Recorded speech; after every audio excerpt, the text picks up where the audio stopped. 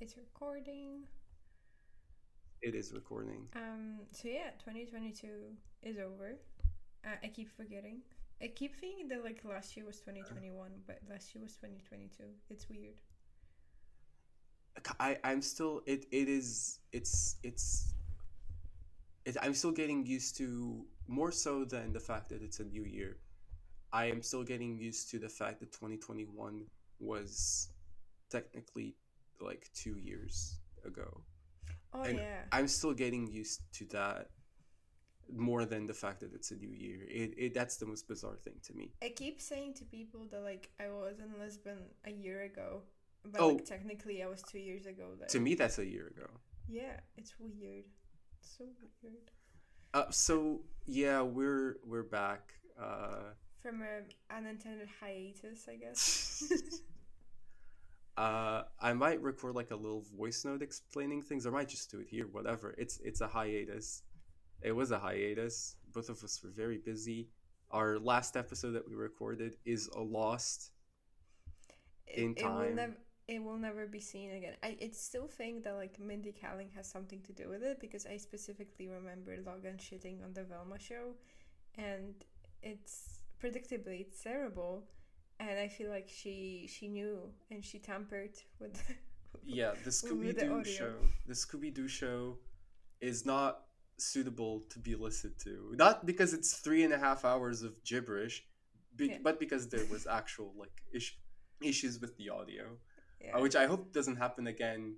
More so on my end this time, because I am on the shitty online voicerecord.com because Audacity did me in.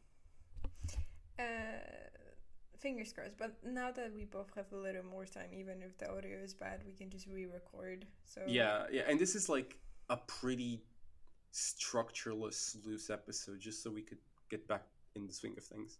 yeah, so we essentially were planning to just recap 2022 and Mm-hmm. talk about the things that we liked, we didn't like, in general, but also specifically the things that we got to do on the show last year. But yeah. Oh, by the way, I coerced another friend of mine into listening to the show when she is crocheting, but she's listening like from the very beginning, so she started from the episode one. Oh my So god. I am so sorry to that person. her name is Agnieszka. Um, but oh my god, from episode one, that's crazy. Okay. Yeah, I mean, I'm not sure if she has enough strength to actually like get through our 3 hour long episodes about Olsen twins. No, this is a good, like, if she's listening now, like, I assume you told about this recent episode. So I think this is a good starting point from this point on, I guess. Yeah. Oh wait, Uh, my dad is texting me. I think it's an update on Don Pedro. oh, the snowman, is it still alive? He has been dying. He lost all his teeth. But let me see the new. So I will show it to you. He is doing better now, and my dad just texted me that he had a visit at the dentist and the optician, so he's more, aka my dad fixed his eyes and teeth, so he's doing better, but he has lost a lot of weight, so he is fragile, and we are afraid for his immediate future. It is still cold, but it might not be cold enough Yeah, for him for Don Pedro to survive. to last. So sad for him. Uh, the snowman. Where were we? Oh yeah, so sorry. So for context, my dad each year, like, whenever there's snow in Poznan, my dad will like use that snow to build a snowman on the patio that you can see from the living room in my parents' house, right?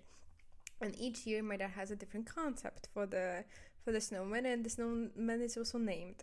So because my dad is a big like World War II fan, we have a lot of like, as you know, because you've been to my house, we have a lot of like artifacts from World War II, like a lot of like helmets, like tank shells, whatnot. Like there's a lot of things that my dad has. So usually it is the theme is somewhat like war connected. So I Mm-hmm. remember we had Hans, who is like a German soldier. We also had a Dimitri at one year because my dad used his like Soviet paraphernalia. Not Dimitri the paraphernalia. snowman. Like that my dad used like all the like post like Soviet military things that he has. But this year, a big surprise, my dad sort of went in a completely different direction, and he made like a snowman that was kind of like 18th century Spanish like fencer, and he named him Don Pedro. I thought he was a pirate. I think, I mean, he could have. The eye patch. No, but I think because he has Don, I don't think a Don would be a pirate, you know? Like, True. I think a Don would be True. like a musketeer, like, Yeah, just fencer and whatnot. a noble, I don't know, member of the royal family who does fencing all day and stuff. Yeah, but I do agree that the eye patch is sort of misleading. I thought it was because a the eye patch- pirate. I really the thought pi- it was a yeah. pirate.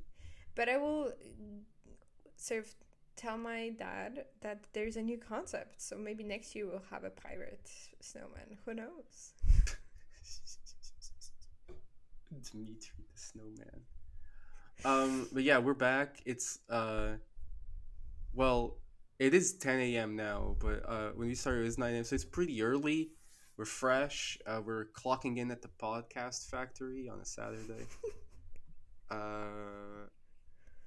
And Yeah. Welcome back.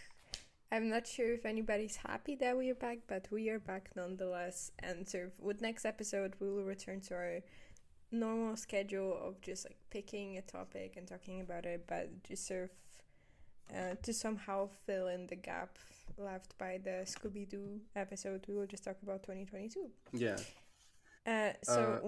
What's your favorite episode that we did in 2022? Oh shit. Okay. Good question. I will say that the most memorable thing we did on the show was the whole Olsen saga, Yeah. because that was like an actual like ambitious multi-episode project. I was a little crazy for suggesting that. It was pretty insane. And looking back at it, a bunch of the films are just kind of a blur to me, but like the ones that stick out really stick out. And I can frankly say that Holiday in the Sun is probably one of my favorite films we have watched for the podcast in general, not just in 2022. So that was a standout, I think, in terms of like stuff that we watched for the pod last year. Holiday in the Sun, especially the Olsen twins movie, is especially crazy, and it's a masterpiece, and everybody should watch it. it's that one for sure. In terms of like things that we watched for the podcast, and I think films that I watched last year, that were not 2022 films, but like I was introduced to in 2022. It's like really one of my favorites that I watched. Yeah, I think my favorite thing we did in 2022 from like was the Gregariaki episode, because I love sweet. the trilogy. Yeah. Oh, 'Cause, so like, it's cool that it holds up for you, like you remember it, and like yeah, I mean, I think especially sort of Doom Generation, I like think about a film still. That was incorrect. I think about this film still, and I think it was so interesting to see that, and I actually like tell people to watch Gregariaki now as well. That's so cool. Hell yeah. So I think that was my favorite episode, because like I just got to be introduced to a really cool thing. So thank you for that. Nice. And same with me with some of the Olsen twins movie, I guess, on my end. Yeah. Did you know that at Sundance, I think it's at Sundance, which is happening now, they showed a restored version, like a restoration they did of the Doom generation, the director's cut, Really? and they showed it in theaters for the first time at Sundance. If they So cool. if first, like, by any chance they actually show that outside of Sundance, I will release that in any sort of way. I really hope that they will I'm dying to see it. include Doom Generation in the Criterion Collection. I really want that DVD. And like, if there's a time for it, it's now, because it is this restored, completely uncensored version. I don't even know if it's like that's the version, a previously unseen version or anything.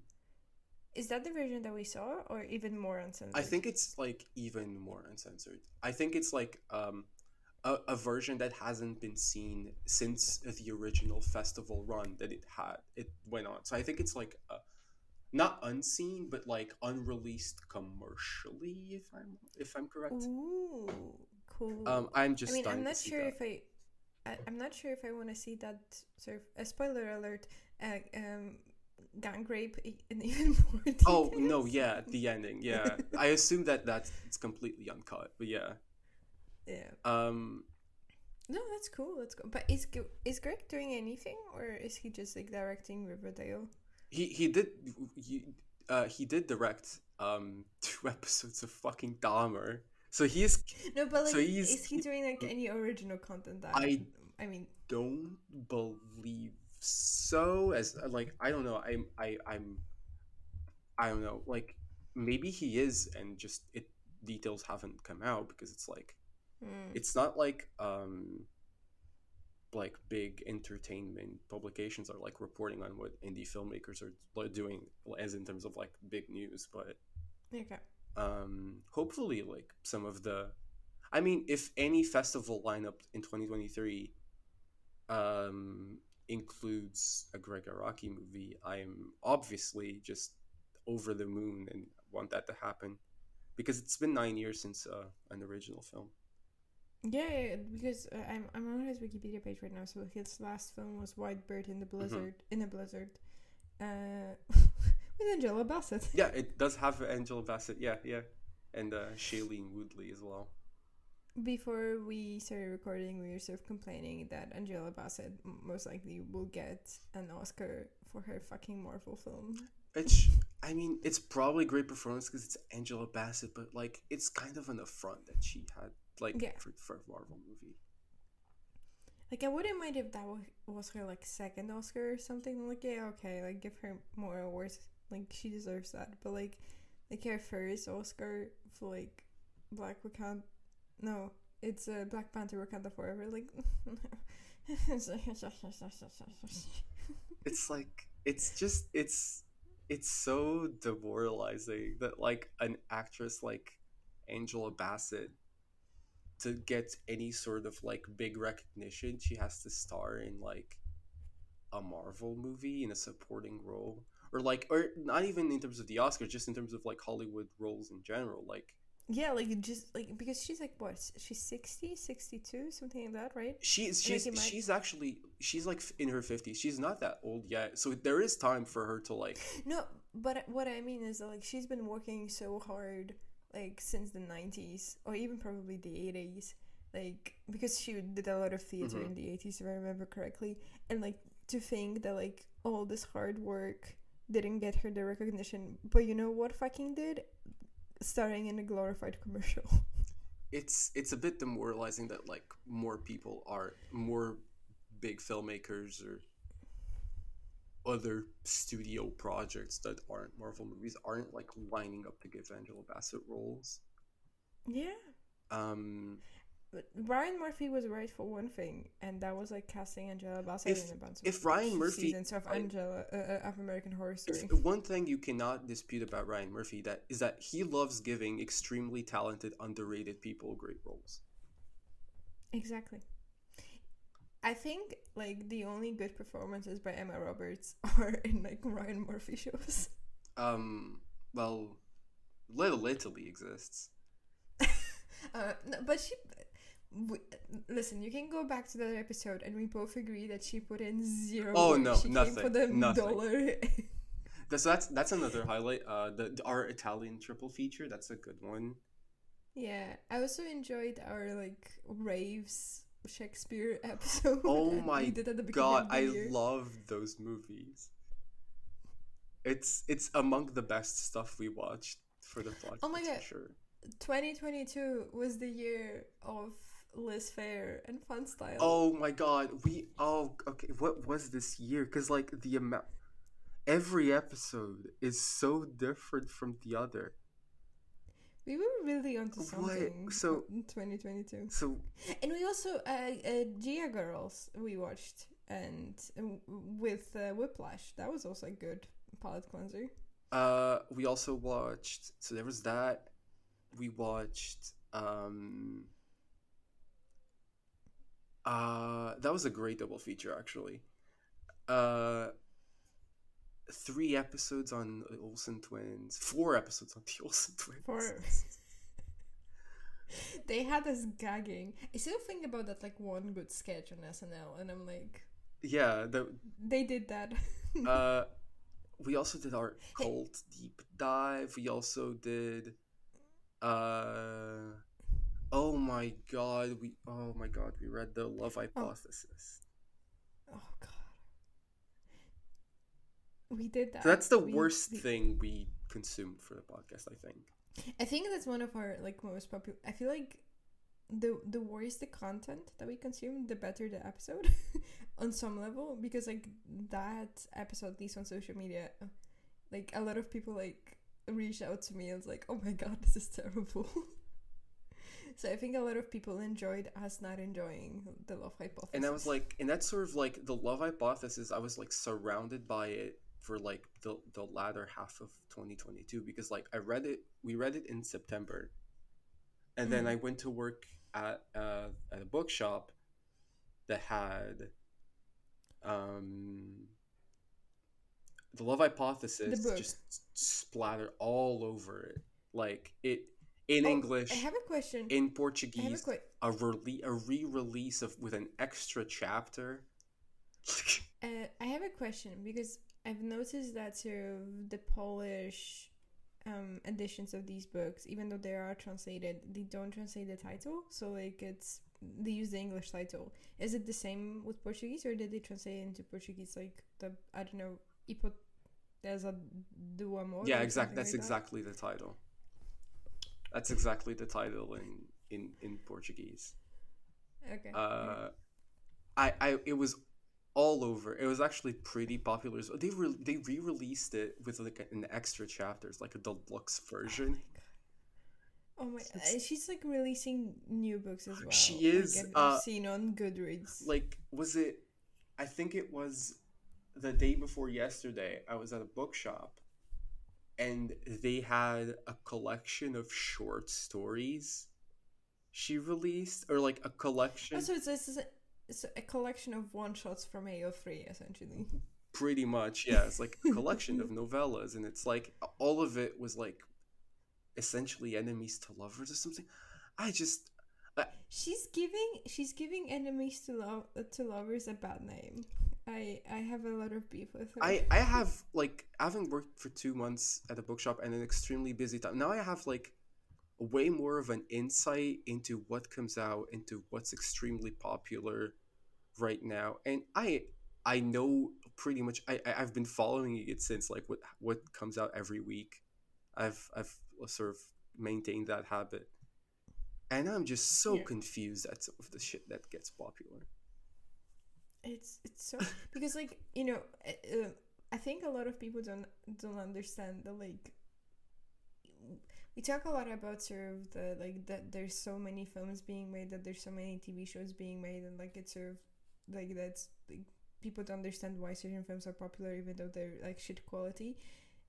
Like the number of books that are published yearly, I think is twice or even like thrice the amount of films that are being released yearly. It's a ridiculously oversaturated It's market. so it's so overwhelming, especially considering how long it takes for a book to be read for like for average compared to a movie, and Yeah. it's it is so bizarre. Like I can't believe I'm gonna suggest this, but like, would it be? I mean, it would. I think it would break us if we did an episode on like a Colleen Hoover book or something. Oh, have you seen the news that Blake Lively's gonna star in an adaptation? What?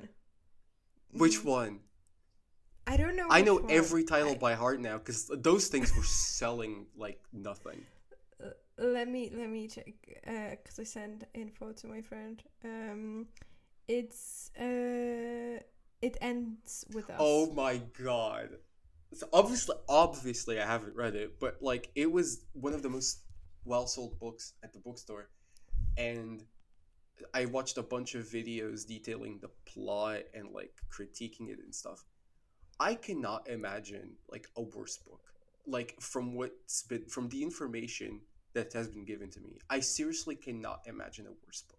I think we have to read it because it has like over 2 million ratings on Goodreads and it has a rating of 4.3. It is obscenely popular.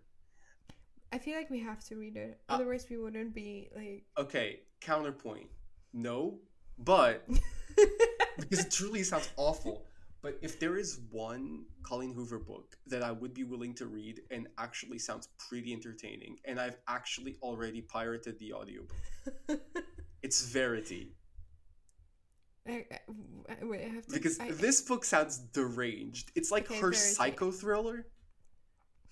Okay, Lowen Ashley. Why is she spelling Ashley this way? It's so confusing to me that Americans spell Ashley in like 95 different ways. Like, why? Yeah. Okay, anyway, it's a struggling writer on the brink of financial ruin when she accepts the job offer of a lifetime. Jeremy Crawford, a choice, husband of best-selling author Verity Crawford, has hired Lowen to complete the remaining books in a successful series his injured wife is unable to finish. Misery, okay.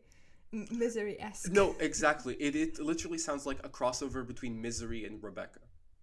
Oh my god. Lowen arrives at the Crawford home ready to sort through years of Verity's notes and outlines, hoping to find enough material to get her started. What Lowen doesn't expect to uncover in the chaotic office is an unfinished autobiography Verity never intended for anyone to read. Dum dum dum. Page after page of bone-chilling admissions, including Verity's recollection of what really happened the day her daughter died. Lowen decides to keep the manuscript hidden from Jeremy, knowing its content would devastate the already grieving father. But as Lowen's feelings for Jeremy begin to intensify, she recognizes all the ways she could benefit if he were to read his wife's words. After all, no matter how devoted Jeremy is to his injured wife, a truth this horrifying would make it impossible for him to continue to love her. Okay, I'm down, but I also think, like, it is the ethos of this podcast to read the best of the worst. So I think we should also read, like, either Ugly Love or It Ends With Us. Oh my god. Tell you what, we will we will read It Ends With Us when the film will be released. Okay, that sounds fair because I mean I don't mean to shut down a good idea. It does sound like a good idea. But I know pretty much everything that happens in that book. Like, not in the sense that I'd be spoiled, but like I've seen so many videos on it. But I think it's one thing to know the plot. It's another to like read. Obviously, Colleen Hoover's appalling. Obviously, and not appalling. I'm not saying that I don't already need to read the book to like produce like any sort of like podcast episode on. Obviously, I'd still need to, but I know what happens in the book. It is abhorrent in any like. I know the plot. It is unspeakably bad. Like it sounds just some of the worst shit you can possibly conceive. So, and it's not even the worst one. If you dedicate your free time to actually like looking up the plot of November 9th, it is she is the devil. Like and because of her, we don't have Z Library anymore. That's true. Like, that's true. She is the devil. Like all of her, like so many of her books are about like, are about like romanticizing your abusive husband. It's literally the plot of so many of her books. So one of her first book called Slammed. First of all, it happens like in slam community, which is like stay away from like my personal guilty pleasure, okay? Like that's mine. Second of all, it's about student-teacher relationship. I swear to God, like she's a devil. Like every single book other than Verity is about romanticizing your abusive husband. It's literally the entire the sentence that defines her entire bibliography. It's all of it is about romanticizing the abusive husband. It's so bizarre that she has a career as big as she does. Because I mean, it tells a lot about our society, doesn't it? it's so bizarre. And like Verity actually interested me. If there's one book that I'm actually interested in reading, out of curiosity, is Verity, because like I like having heard of some of the things that happened in this book. I feel like she just went loose. This feels like the sort of like a lifetime psycho thriller. That's the vibe that book gives to me. It sounds extremely entertaining. Oh my god. Marcy just showed me like in the camera like a close up of Colleen Hoover's face. I can't with her. I literally like listen. The amount of teenage girls that I had to like that I had, the amount of Colleen Hoover books that teenage girls came up to me so they could pay for them, and with their parents' money. With their parents' money, it was incredibly demoralizing after knowing what the books are about. So what I'm proposing, we read Verity this year, and we will read It Ends With Us when the movie comes out. That's fine. It will be a double, not a double feature, but a double like nightmare experience for us, because we will read both the book and watch the film. And the sequel, it starts with oh my god, and like there was like demoralizing things. Like when I started working, I was just like, okay, what is this about? So I watched a bunch of videos on her, and then like as Christmas time approached, it's just like a bunch of people came up to me saying like, oh, this author is really popular. Which books do you recommend by her? And I'm just like, what do I even say? Obviously, I recommended Verity because it sounded the most demented. But it sounds like the good kind of demented. Yeah. Romanticizing domestic abuse. Like Verity is just about a bunch of insane women. That's essentially what it is. Yeah.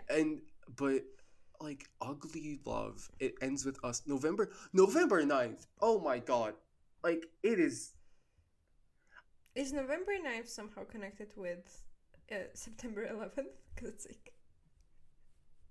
No, it isn't. It is. Wait, it made.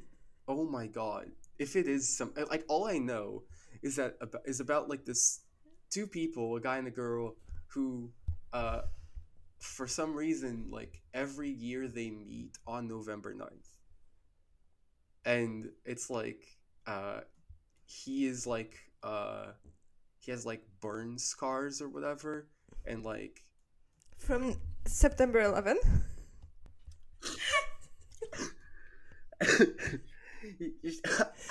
If this book somehow mentions 9/11, I might die.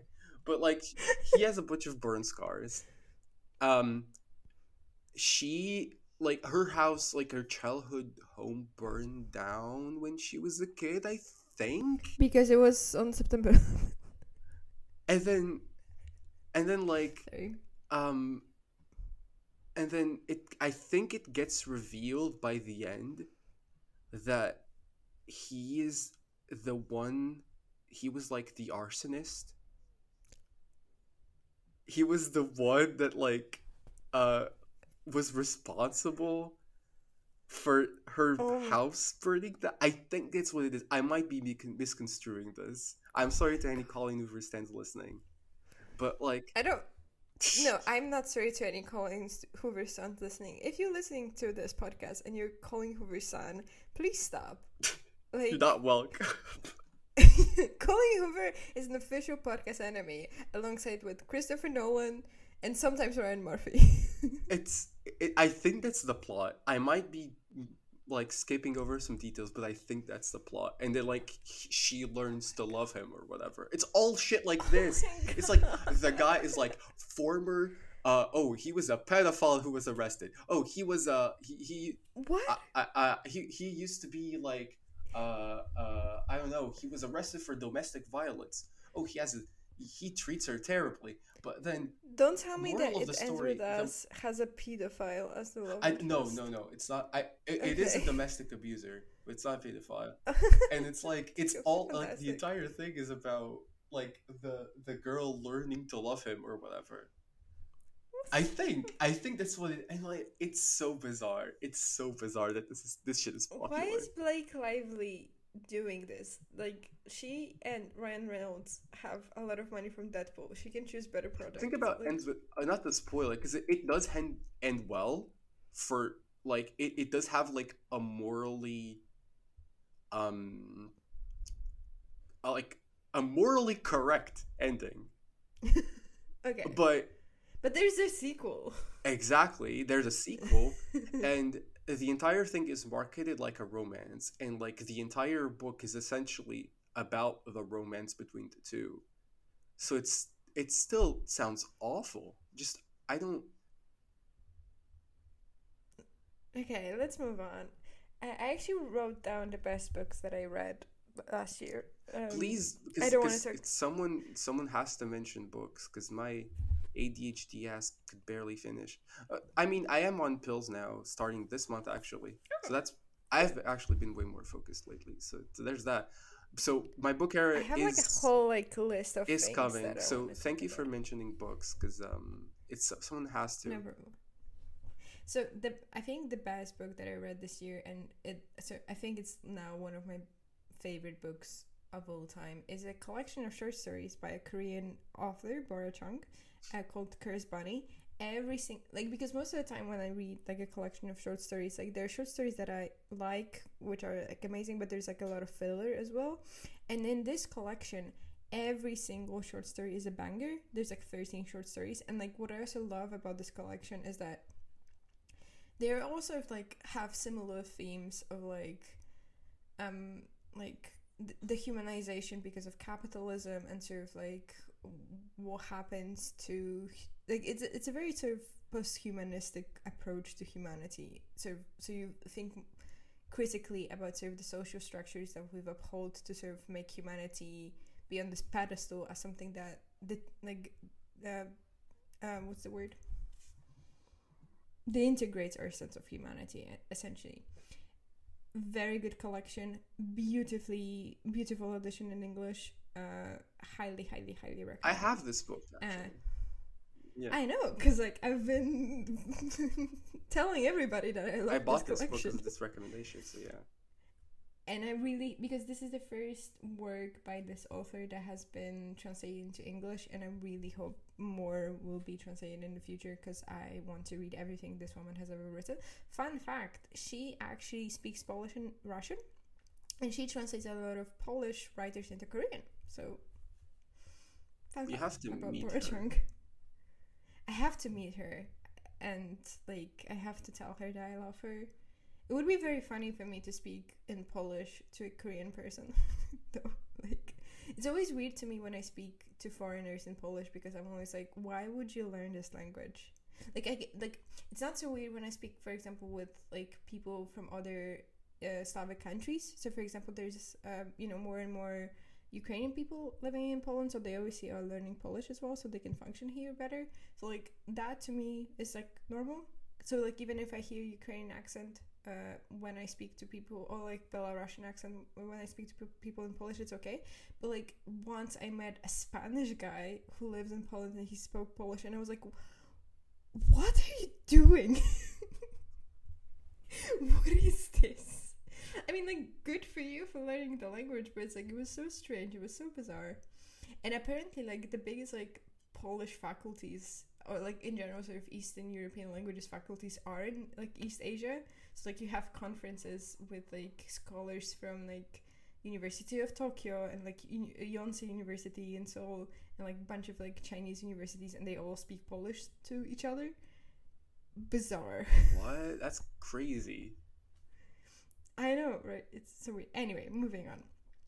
I read this year one of the longest books I've ever read, which is East of Eden by John Steinbeck.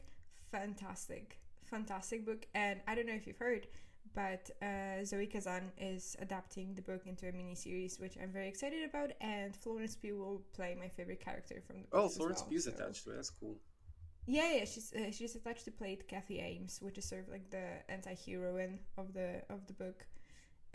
Very like I am impressed. I mean, okay. Trigger warning. Steinbeck was a huge misogynist, so that's something to like bear in mind when you read his books. But what's so impressive to me about East of Eden is like it's a book that has over 700 pages, and it just reads fantastic. Like you're not bored by any of it. Like it's just so interesting, and it's so well crafted as well, and the pacing is amazing. And to me that's very impressive, because like there's a lot of books that are like 200 pages and the pacing is already off, and to like write a like work of this scope and have it, you know, work on so many levels throughout 700 pages is very impressive to me. And I'm very excited for the adaptation, because I think her grandfather did the James Dean one, right? Yeah, Elia Kazan directed the 50s adaptation of East of Eden, which I think is like the most famous one. Yeah, and but like the Eli or Elia? I pronounce it Elia Kazan. Elia, okay, Elia Kazan, because that adaptation with James Dean is only adaptation of like, because the book is sort of separated into 4 parts, and from what I know, the Elia Kazan adaptation only adapts like the very ending, so the last part. Of the book. Okay, because I haven't seen because it. Okay, so because East of Eden is essentially a history of these 2 families throughout different generations, and sort of the James Dean book focuses on the last generation portrayed in the book. So yes, I also read Saga. I mean, I started reading Saga. Oh, so I've read this one. I know Saga. Yes, Saga's great. I haven't read it in like 5 years, but it's I read the first 4 volumes. But it's awesome. I like, if you want to get started, especially if you want to like a good introduction to graphic novels, like just want to start reading more graphic novels and comic books in general. Yeah. Saga is awesome because it is so colorful and so vibrant and so fun. Everything you could possibly wish from like a graphic novel if you're just starting out in the medium, and that's what appeals to you. But also it's like if you also like grand sci-fi epics, you know, your Star Wars, your Dunes, and all that. But it's also extremely funny, and it's like the tone of it is unlike anything I have ever seen or read. It like sort of merges this very like tender family tone. It's very sweet, but also incredibly deranged violence and sex and dark humor. It's great. On many levels, it reminds me of Avatar: The Last Airbender. I don't know if you watched the show. Okay, but so the show, you know, obviously it's a cartoon for kids. It's a very good show. I think you'd like it a lot, especially the second and first season. But it, you know, it's a cartoon. It has like this very interesting world building, but at the same time, it also talks about imperialism. And I think Saga is very similar in that sense. So like you both have like just the amazing imagination of fantasy or sci-fi. So just like the world, the colors, everything is just so interesting to read, and it's just so fun to engage with. But at the same time, you have this like very sort of historically conscious portrayal of what imperialism and like does, and sort of in Saga it's more about sort of what war does to people, especially sort of prolonged war, which draws parallels to a lot of things that are, for example, happening with the Palestine and Israel conflict, for example. So like it is very interesting sort of to read both as just like a very interesting world that you learn more about, but it's also like a very sort of, at least from, because I only read the first 9 volumes because I sort of bought the book 1 compendium, and I have to buy more this year to continue reading the story. But at least in the first 9 volumes, like it balances very well sort of the creativity of sci-fi, but also like it's rooted in sort of realistic portrayal of what this kind of conflict does to individual people. Oh, okay. So you read up to issue 9. Okay, okay. Yeah. I read like 4 volumes, but when I meant volumes, I meant like the paperbacks. So, Oh and I yeah. think the fourth paperback, if I'm not mistaken, goes up to the 24th issue. Yeah, yeah, Yeah. yeah, yeah. I have, yeah, I have to like read more, but like I started reading Saga this year, and it's great. And it was like a very good month for me because I think I read the Cursed Bunny, and then like right after I read Saga, and I was like, June was like a good reading month for me. Oh wait, I think because there are a bunch with sometimes with graphic novel releases and comic book just like sort of compilations that are get released outside of individual issues.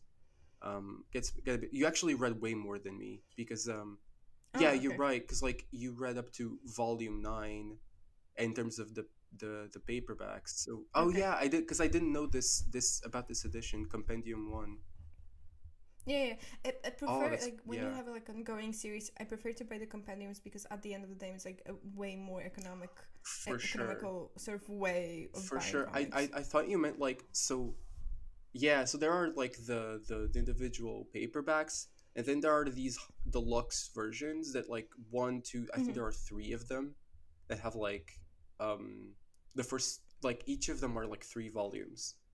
But Mm. so I thought you just read like the first one of those, the first 3 volumes. No, no, I read the like the The big big blue one, book. which I just Mm. know about. Oh wow, okay. Yeah, Yeah. and I want to buy. I actually might ask my dad to buy me for Women's Day the second one, the pink one, Is it coming because out soon? so you already have 3 books. So you have book 1, book 2, and book Yeah, 3, yeah. and I think in 2 years you're gonna have book 4. So from like the big compendiums, I mean. Oh, okay, okay. Got it. Got it. Yeah, yeah. Graphic It's novel so like confusing. publishing is so It is very confusing. confusing. Yeah, cuz it's like you have the individual issues that come out like one every month, and then you have the paperbacks which are like compilations of like 5 or 6 issues or something. But then you have those big compendiums with are there are like 3 paperbacks in one or 4 paperbacks in one, Yeah. and then you have the even bigger compendiums. It's so confusing. So my takeaway is I also really recommend Saga. Like in whatever sort of format Yeah. you read, I know that like there's like this comic book online like illegal website where you have a bunch of scans, so you can also Hmm. just read it Hmm. online. You don't have to spend a lot of money to read it, but it's an amazing series. Highly recommend. And I think it would be a good like animated show as well. I feel like if they were to adapt it into an animation like it would lend itself very well to into an animated show, not so much live No, action, I because think. like I remember reading it when I was reading it. I was like, this thing is so popular, so it must have been it like a live action adaptation or any adaptation of sorts must be in conversation. But like reading it, it's just like how would they adapt to this to live action? It's like I feel like it's very similar to Invisible. I don't know if you watched that show on Amazon. It's a good adaptation. I think it's a good animation. I recommend it in general. But I can't imagine sort of it working outside of animation.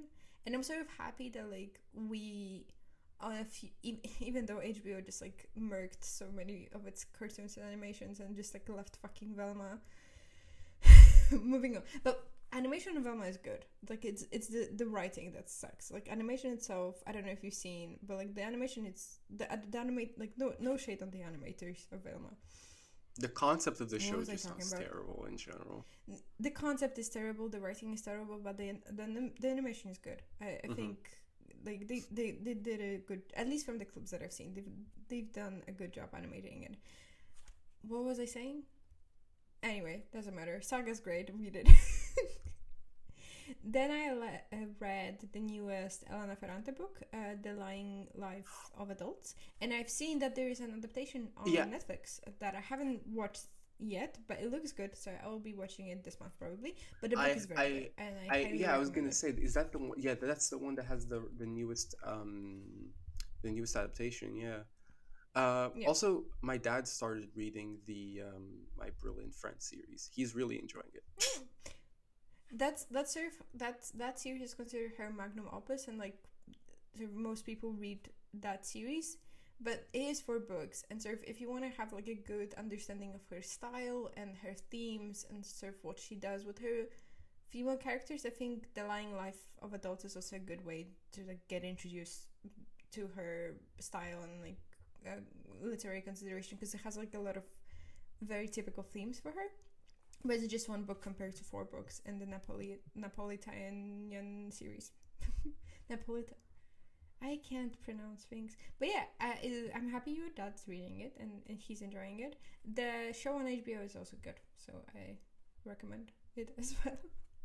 Then I read Slow Man by Kutse. Oh, Kutsu, okay. Sloman. Who's like a... who's a... I only have two more, so don't worry. I read it for class, and it was, I think, from the books, because I haven't read all of his books, but from the ones that I've read so far, I think that's my favorite by him. It's a very moving portrayal of aging and sort of realizing your own mortality, and also I am very interested in certain books that deal with like human interactions and like how much it's reasonable to expect of other people to take care of you. And also like it's also just like a story about a man who's like very suddenly... Oh, okay, maybe I should tell you what the book is about.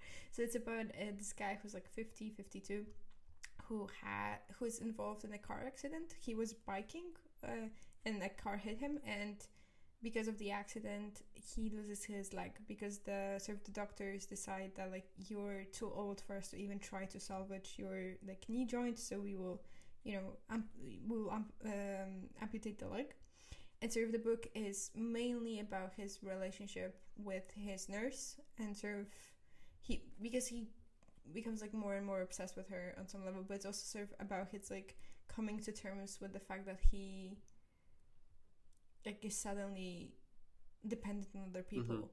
And but at the same time it's also kind of meta, because like there is the character of Elizabeth Costello, who's like alter ego of Kutse himself, who is a writer, and she sort of appears in the middle of the book, and she's like, because she's writing a book about the main character, the titular Stillman, and she's like, you have to make decisions, you have to engage with life, like you have to be more proactive.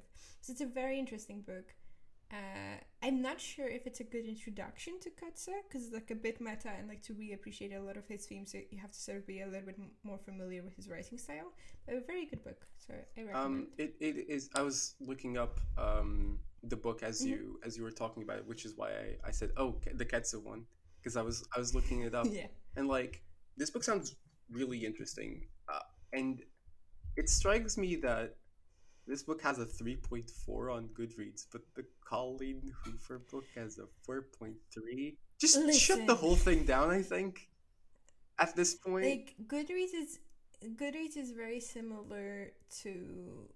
Oh, for IMDb. sure. That's the comparison I was going to make. In terms of ratings. So it's like, it's a very good tool to sort of researching what's popular, but it's not a good tool, I think, to researching quality writing. And especially like the more literary and the more experimental the book is, the lower the ratings will be, because a lot of people would just like pick the book up expecting sort of like less demanding fiction or sort of less artistic fiction, and they'll be like, me no likey. Yeah. But so it varies a lot. There's yeah, I don't go by ratings on Goodreads. Yeah, that's the thing with IMDb and movies as well, because like if there's anything slightly experimental on IMDb, it's not gonna get over an 8. It's just not gonna and I don't even mean like extremely weird movies. I mean like After Sun or something, because like that like just because it's... What's the rating? Yeah, I mentioned because I saw it this week, and I was looking up the like I was just researching the movie, and I was like looking up on IMDb. It just have a 7.4 or something. I'm like, this is a movie that's universally acclaimed. It has like a 4.3 on Letterboxd, and then just because, and it's not even an experimental movie in my opinion. It's it's relatively conservative in terms of Yeah, its storytelling. it's not Like hard it's to not. understand, but just because it's Yeah, not entertain like in the Hollywoodian sense of entertainment, it just doesn't get that high of a rating, and I'm just extremely confused. And when I'm finding out about Goodreads, um, is that it just functions the same. If a book, yeah, I don't know, it's the same thing with like it's the whole thing. Is it just like just increasingly convinced it's just all people want about out of books and movies is just enter entertainment, and that's not particularly why I watch movies, especially. So it's just the disconnect that yeah. I I mean, like find it hard to understand outside of my own like bubble.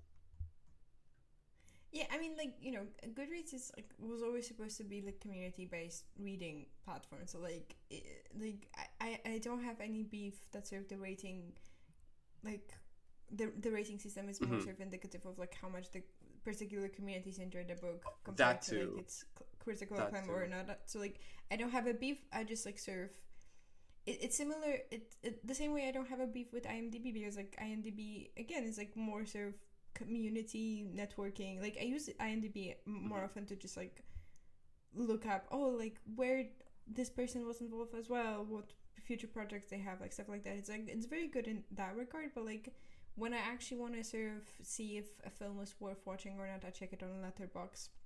And with books, I either just read it myself because with books like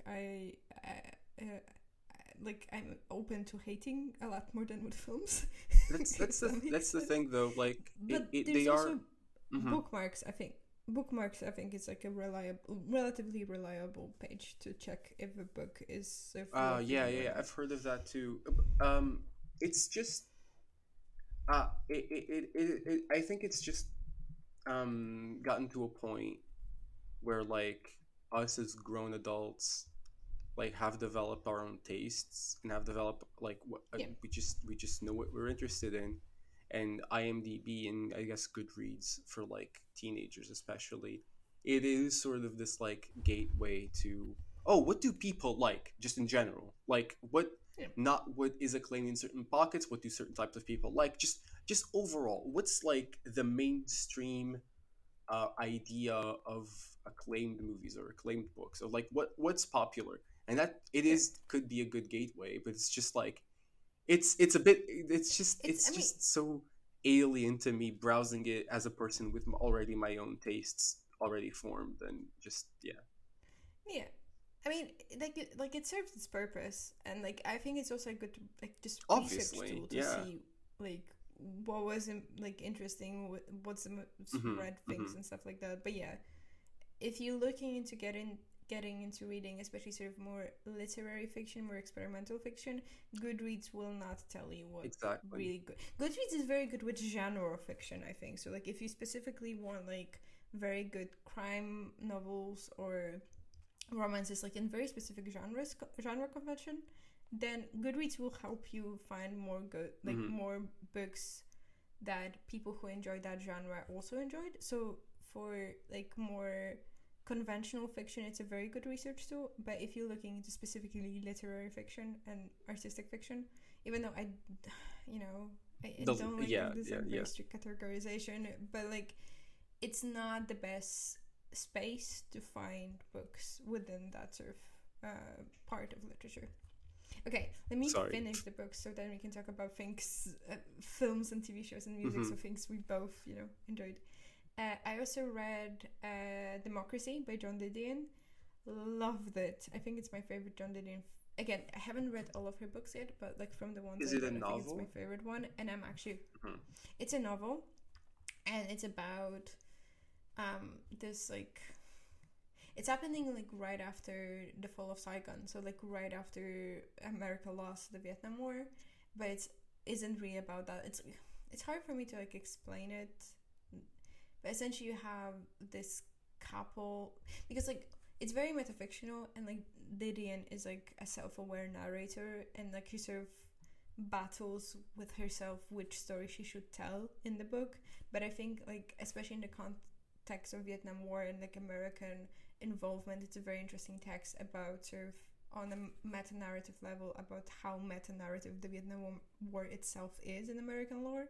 And I'm actually thinking about writing my master's on democracy and The Sympathizer. The Sympathizer I read 2 years ago. Oh my god.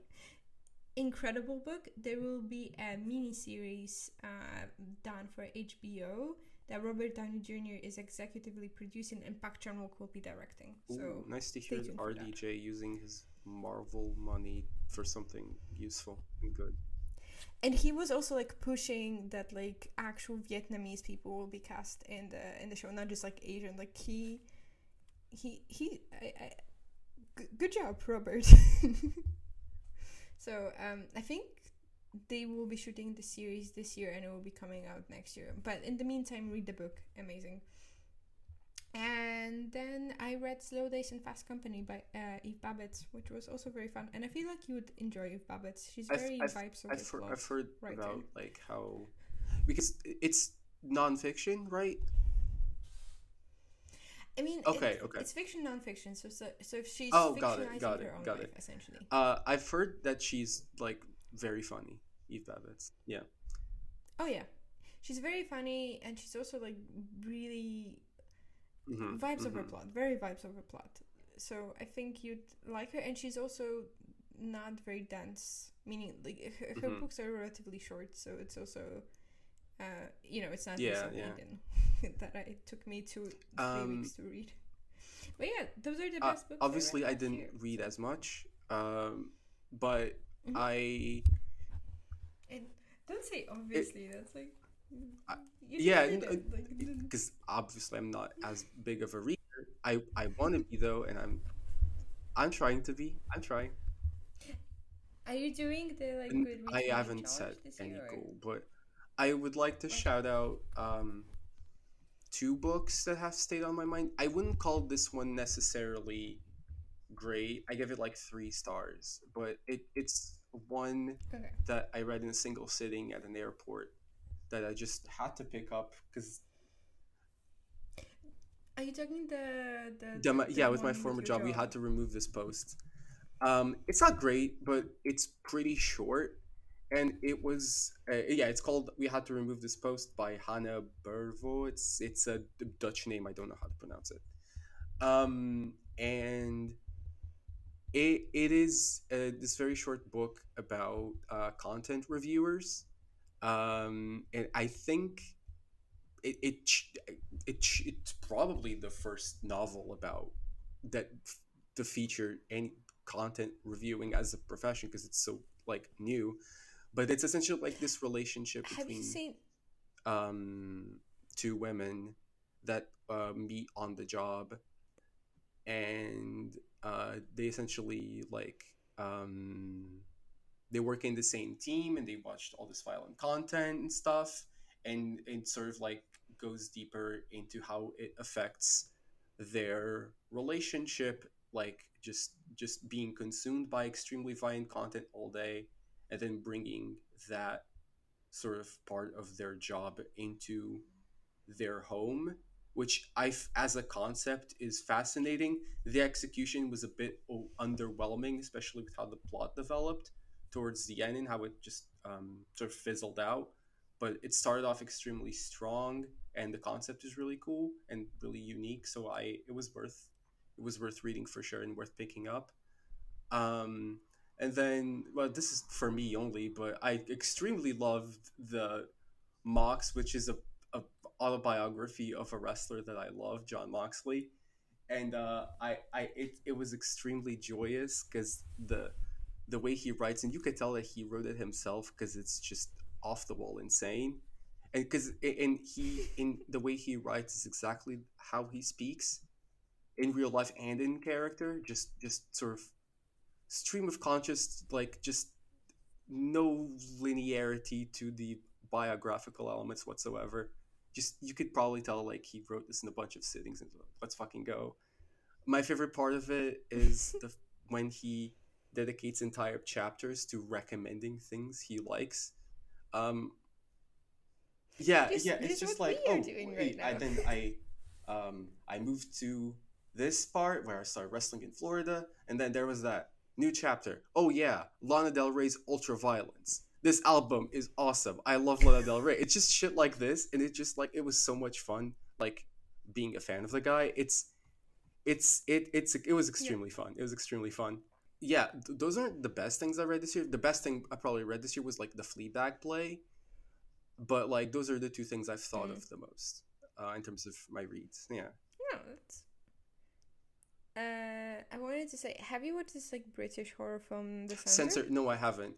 Actually, yeah, I did hear. I But you've did heard hear about it, about it, right? and surprisingly, like I I was just like expecting it to be, oh, it's just another sort of like another festival horror movie. I kind of know what those are like aesthetically in general. But then like a bunch of people that I wouldn't expect to like it started liking it and recommending to me, you included, and I was just like, okay, this, It's yeah, Yeah, it's it's quite pretty cool. interesting. Yeah, especially the ending was nothing like I was expecting it to be. So, but it was also like interesting to sort of historically speaking to sort of see that part of British history, like with the video nasty paranoia and stuff like that.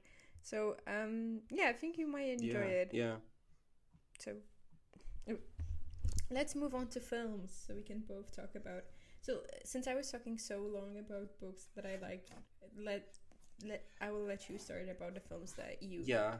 like the most or stayed with you From the last most year from that last year. came out. Okay, so if in general, So my list is films that came out last year that I really liked, but with TV shows I in have general, just things. No, I also have things that came out last year that I liked, but no, it no, doesn't because matter. I like can in terms improvise. of movies, like in terms of books, it's obviously much harder to keep up with comes out. It like in a particular year. Yeah. I noted down um, movies that came out in 2022, but I also could recommend some movies that I watched for the first time in 2022 that didn't come out. So, Ooh, okay. just very quickly going through them. These are books that I came out in 2022 and I saw in 2022. So, just to give a Okay. quick shout out to movies that came out in 2022 that I watched this month so far and I would 100% recommend. Um, uh, Mm-hmm. I this month in January I watched Avatar: The Way of Water for the first time. Came out in 2022. Great blockbuster, tons of fun, beautiful. Yeah. Puss in Boots 2. It's I awesome. still haven't seen it. Like everybody's I have to.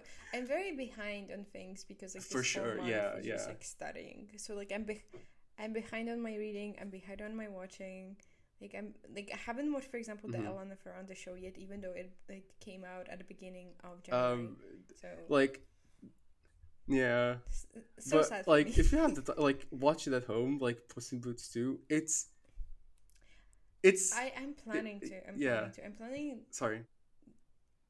I'm planning to watch 3 films at home this week because I finally have some time. I want to watch Megan finally. I want to watch Banshees of Inisherin, and I want to watch Uh, Puss in Puss in Boots Boots. 2. Like I went with friends to see it in the cinema because like you know what, this sounds goofy as hell. Let's go see Puss in Boots 2. It's really good. It's like it's a very simple, straightforward story for children, but it's so well told, and it's about the Puss in Boots character grappling with the fact that out of his 9 lives, he only has one left because he died a bunch of times. So and now he's That's dealing such with an interesting mortality, and it's concept. just so it's just like dealt with in such a funny way. Then it's like sick action adventure because he's like battling the like death, which is like this like mean ass wolf character that appears throughout the movie. Um, like the animation is stunning.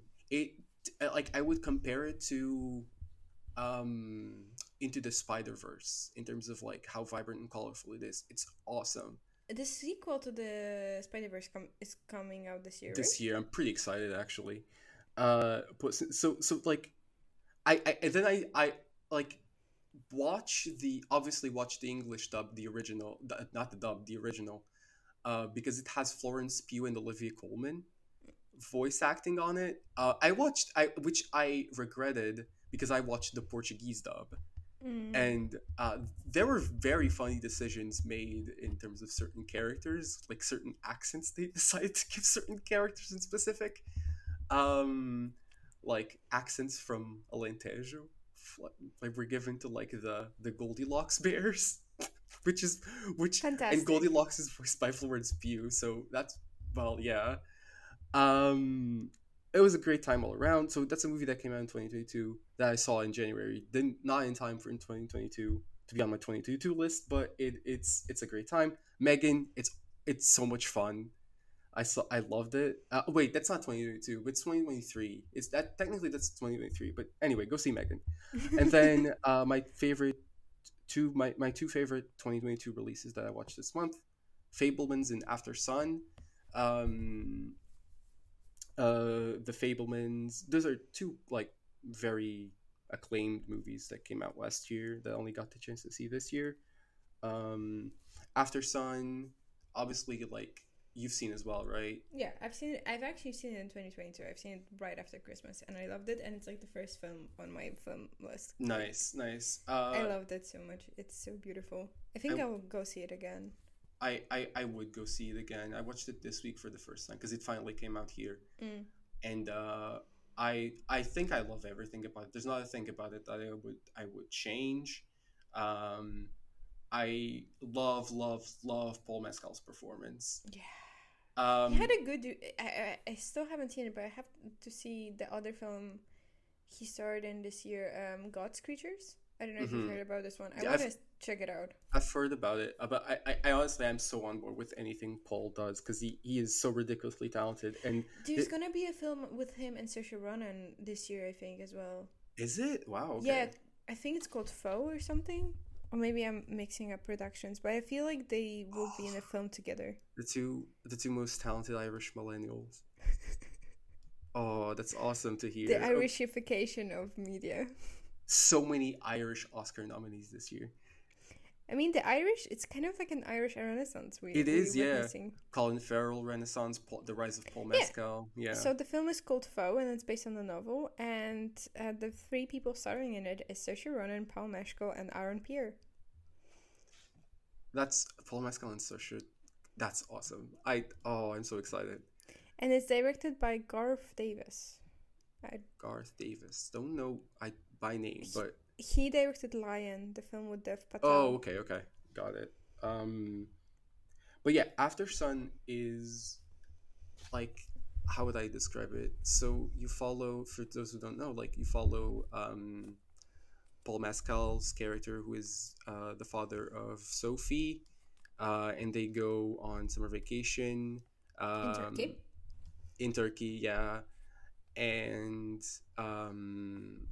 he's a single dad, so like the parents are separated. You only see the relationship pretty much. The two main characters are pretty much Paul Mescal Yeah, and the Mescal's whole film is character and essentially Sophie. just this like holiday. You don't get a lot of flashbacks, or like it's very sort of claustrophobic in terms of time and space on many levels, but at the same time it has like a lot of retrospect as well for reasons that I will not spoil.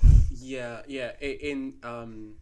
Well, you pretty much follow it through the lens of Sophie, quite literally, because many passages in the film, many parts in the film, are seen through her like camera that she's Yeah, like recording, video camera. Yeah, video yeah. camera, and it's just incredibly moving because it's all about um, childhood memories, impressions that of people, not just like people you meet as a child, that like and also impressions like that your own, the perception that you have of your own parents and what they're going through as you are a child, and you're sort of like figuring yourself out, but sort of like well, I guess what I'm trying to say is, without spoiling, is um that by seeing the relationship with her dad through her lens, you at times you get sort of an incomplete portrait of, in the beginning, of who Paul Mescal's character may be. All you get is these like snapshots of him and Sophie together. But as the film progresses and you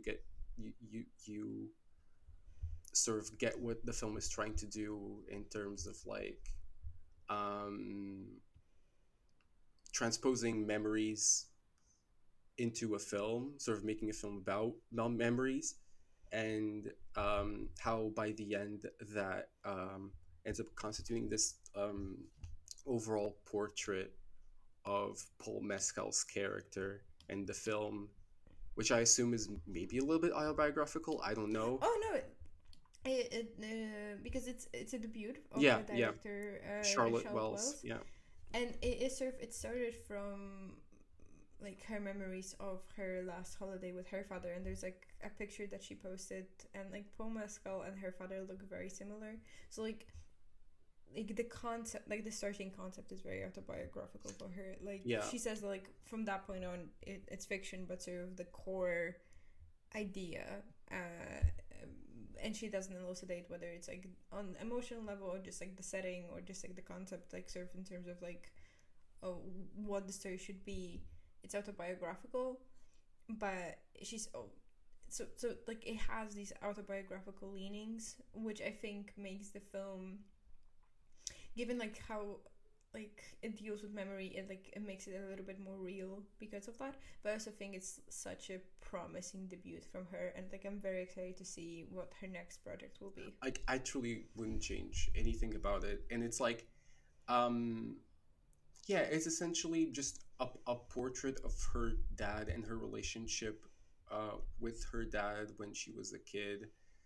Um, and um, by the end, like when you piece all everything that you see together, it's like you're finding out. Yes, it is about young Sophie, but it's just as the film progresses, you sort of like find out that you're watching everything you're watching is also through the lens of like adult Sophie. Caleb. Yeah, but also like it's also just a story about Caleb and sort of like Yeah. The film is definitely a more than her. It's about her father, played by Paul Mescal, and it is like you're sort of discovering as the film progresses through the eyes of her looking back, who he was and who he was trying to be, and the depth of the issues that he was facing. And I just thought it was a very moving portrayal, and also from a very unique perspective of um like just a father dealing with, I guess I can say it's a father dealing with depression, I guess. yeah, like but also like for a film so like intrinsically sad, it's also very warm, and like it's so like, and which makes it even sadder, right? It's a beautiful experience. Yeah, because Firstly, it's after it's sun. super cute, because all you get is these like just like it's very cute and very funny, because it's just a bunch of like sweet father-daughter moments that give you this complete portrait by the end of who at that time when Sophie was a kid, who he was. Hmm. Yeah, I loved it. It's such a unique way of telling a story, and um of developing a Yeah. character in terms just even outside of autobiographical ties. Just like it's just a very unique way of developing a character and finding out more about that character through um, through the runtime of the movie, um, who he is through the way like I said, like you get sort of this incomplete snapshots, like these very fractured segments in the beginning, and you might not understand why is he acting like this. Oh, like who is this guy? And as you find out, and through these snapshots, the way it just like forms this complete complicated portrait of this guy, it just becomes so moving. By the end, it just hits hard.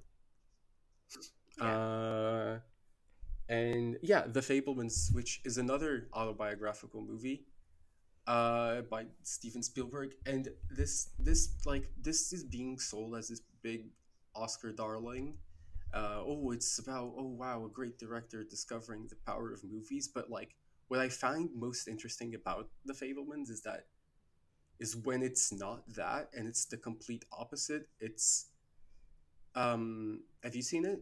No. I guess what I'll say is it's, along with After one of my favorite releases of 2022. And like, what I'll say about what I love the most about it, even outside of that whole aspect of like, oh, it's a coming of age movie with a younger version of Spielberg, a fictionalized younger version of Spielberg discovering his passion for cinema. Like, sure, that's cute, but like, what's really, really interesting about it is how he is reflecting upon how his obsession with creating movies and creating art through images completely warps his perception of his own family, and how like that obsession completely like ruins and affects um his personal life. So it's like kind of a, not a hate letter to cinema at the same time, but it's like But it that's is a very a, common theme for a lot of artists, like great artists, like in their later create, like in the later stages of their creative output, is that they become sort of very, maybe not cynical, but sort of retrospective, whether because like one of the things that like often people say about art, whether it's literature or cinema, is that like it makes us more human, and like a theme that oftentimes a lot of um artists in who are much older and had very long careers arrive at, is that it actually makes them less human, because they sort of exactly. dissect every single human interaction in terms of its artistic potential. um that's kind of what the Fablemans is about, like, and it, like, knowing that like both of Spielberg's parents died recently, obviously very old, like they were both in Mm-hmm. their like late 80s, early 90s, but like they died recently, and Spielberg wanted to make this. It's like seeing what's on screen, it's just like, yes, it's a coming of age movie, but it's also like you said, like that reflection upon like, okay, how did my career and my path through finding out like that I love movies and I want to make a career out of them, how did that affect my family, my relationship with my parents? And not just that, but just like, it's like the movie's very long. It's like this big coming of age epic, and like also how it affected my relationship with kids at school, and Just like like with other people in just, general, yeah, like in general with other people. Like, what does this say about me, that I wanted, remember. that I like throughout my entire life in my childhood, I looked at my family through this lens of like fictional, wanting to fictionalize them.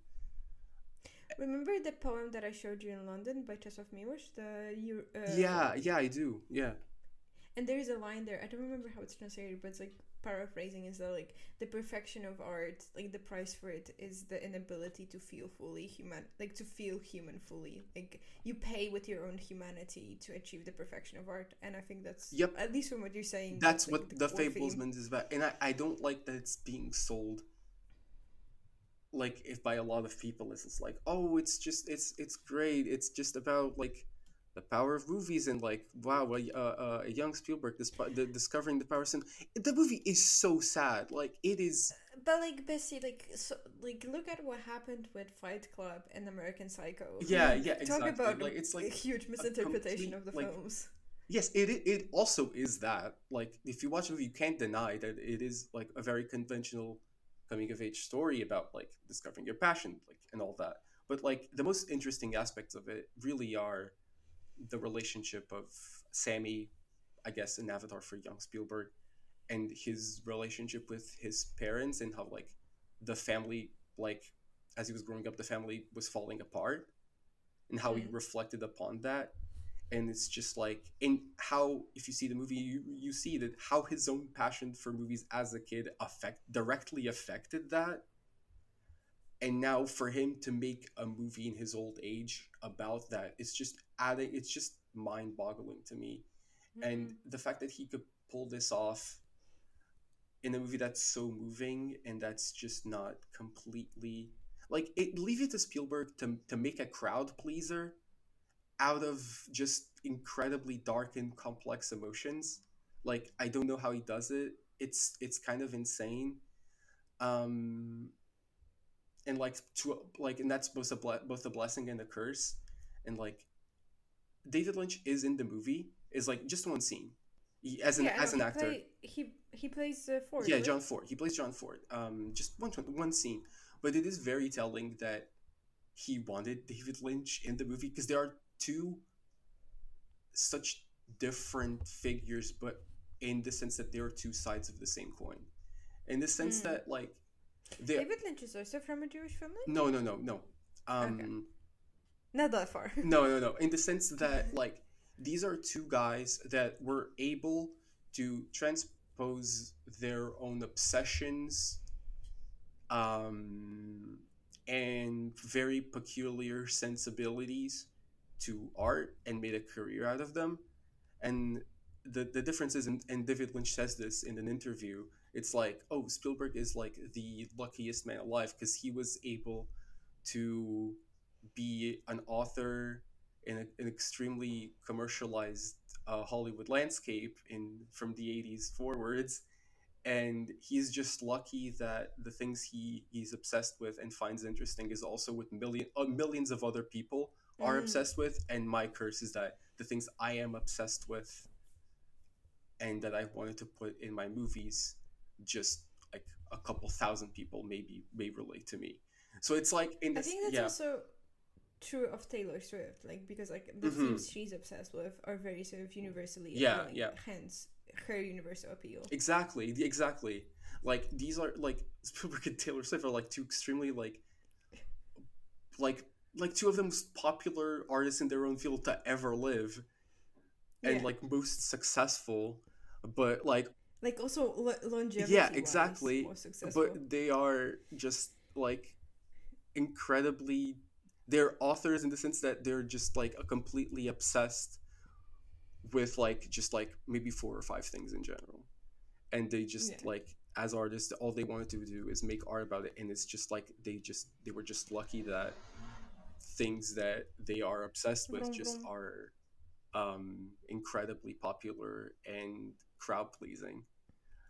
Yeah, And so like and so I found it really interesting that he cast David Lynch in the movie just in a small role, but the fact that he's in it because they seem like two such different figures, but they are much more similar than you may realize at first upon reflection. And like um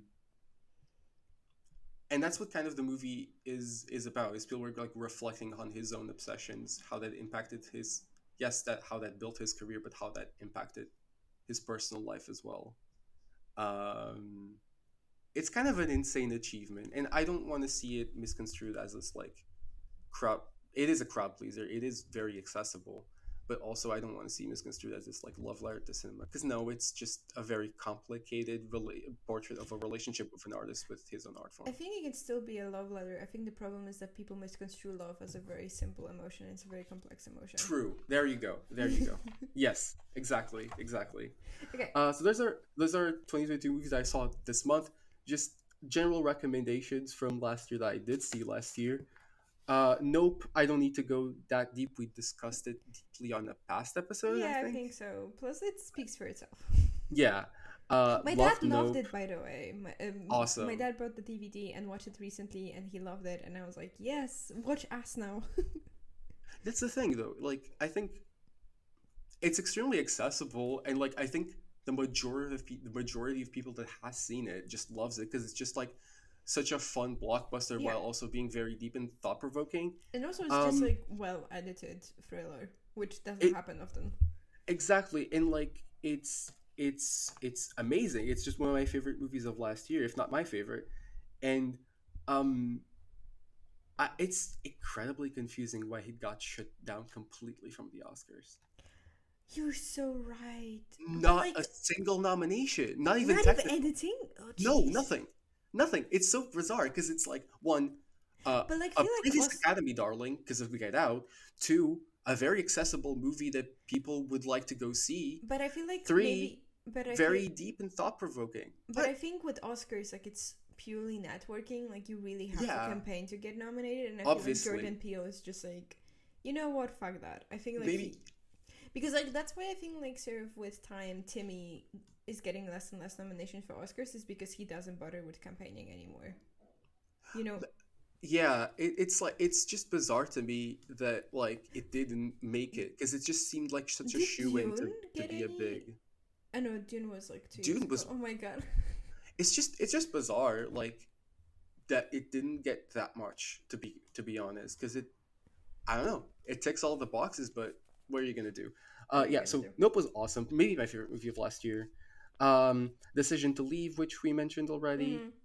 Bizarre that it got shut out of nominations, but I think I'm gonna go see it again next weekend, because it's like, I saw it originally sort of during the special screening, and now it's like in like normal screening right now what's happening, so I feel like I'm gonna go rewatch it again, because the more time passed since I've seen it, the more appreciation I have for it, and I just want to rewatch it again. Just want to rewatch it, not watch it again. It's such a fun thriller, but also, like, it's also like a very, like, nuanced love story. An insane love story, like, just a great movie about, like, mutual obsession. Yeah, it's so entertaining, it's so fun, but also, like, the ending is incredibly haunting. I love the ending. Yeah, no, it's so good. It's so good. Crazy. Like, Park Chan-wook went crazy in this one. It's, again, it is fun, it is a crowd pleaser, but again, it's a very thought-provoking movie about, like, love and obsession. Yeah. And also, just, like, as any Park Chan-wook production, it just looks so fucking dope. Oh, don't even get me started on, like, the camera movements and the cinematography. Like, how did he pull off some of these shots? Like, and the editing is unbelievable. Yeah. Both on, like, once again, 0 nominations. Crazy. It's like the editing is so unbelievable in that movie, because, like, it's great in its, like, utilitarian aspect, in the sense that it keeps the story moving in a very entertaining pace, but also there are individual cuts more in an artsier sense that are just, like, that haven't left my mind since. Oh, speaking of editing moments, I can't believe I forgot about this about After Sun. Just a quick shout out. Maybe my favorite movie moment in general of movies that came out in 22, not to give too much away, is that Dissolve, from when that destroyed me. So, like, when Sophie and a bunch of people are, like, singing happy birthday to him, and he's, like, up and you see that him from an elevated perspective, like, he's looking down and he's, like, smiling, and then it just, like, slowly dissolves into a shot of him, like, back naked hunchback. Hunchback and crying, and that, like, that juxtaposition, that sort of moment in editing last year of movies that came out last year, I'm going to think about that for a long time. I think the entire story of the movie is told within those 2 shots and that transition, and it's perfect. It's unbelievable. And also, just, like, Pao Meshkol's, like, acting with his back, which is gonna sound weird, but if you've seen that, I know, the way, exactly.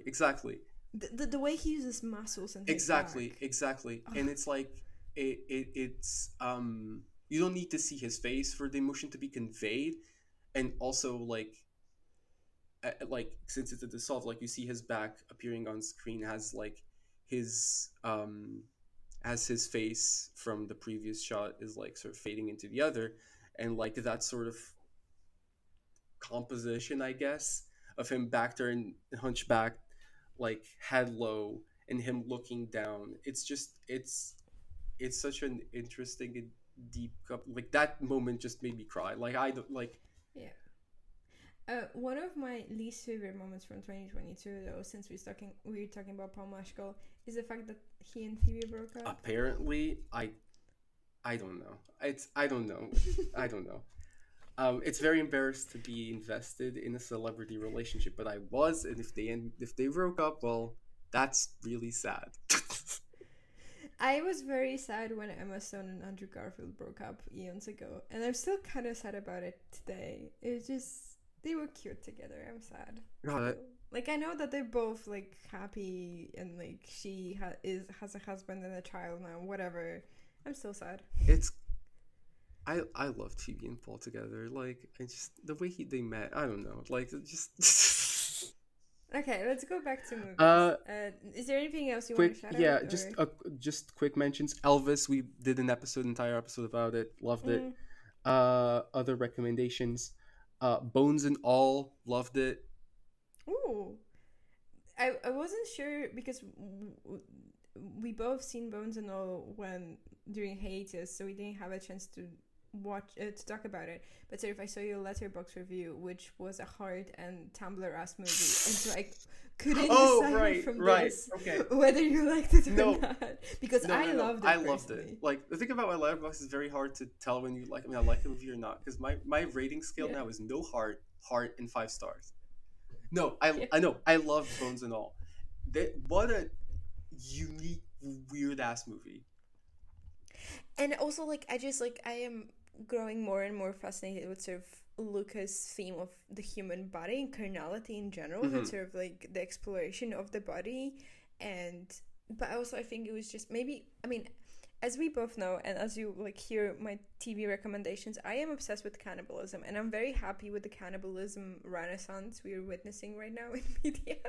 But I think cannibalism is such a potent theme to explore, and bless you, especially in sort of in the context of love, because so much of like love language as it exists, especially in sort of Western languages, is based on this like encroaching and like anthropophagic act. Anthropophagy is like cannibalism of human beings, by the way.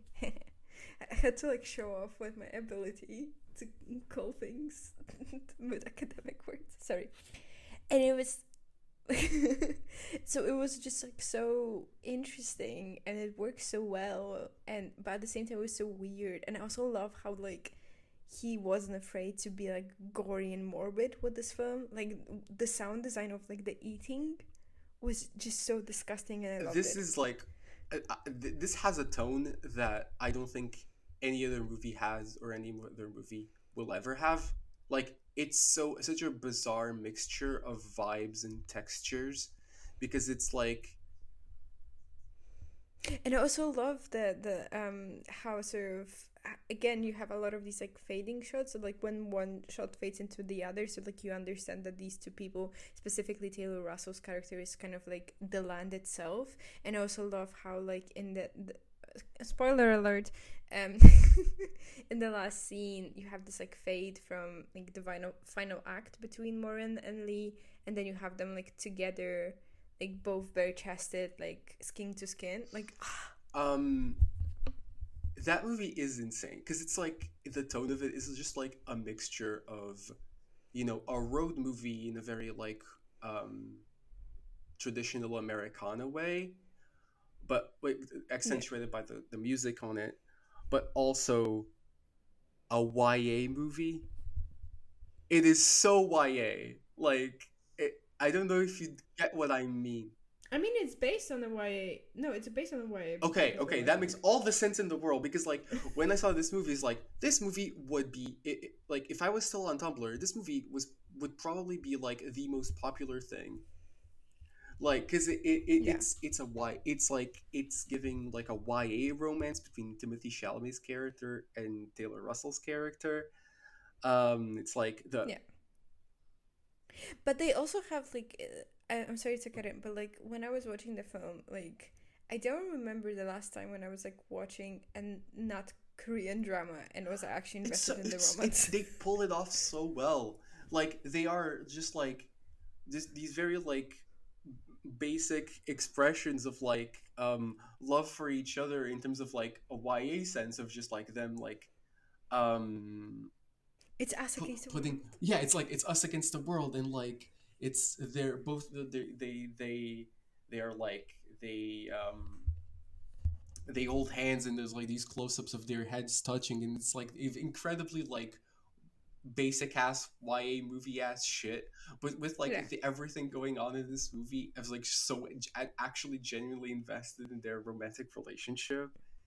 Bones and All is another Oscar snap. Completely. I mean, that's a way weirder movie than like Nope and But Decision like to at least for Leave. like But sound of at least for sound editing they for should have gotten sure. them.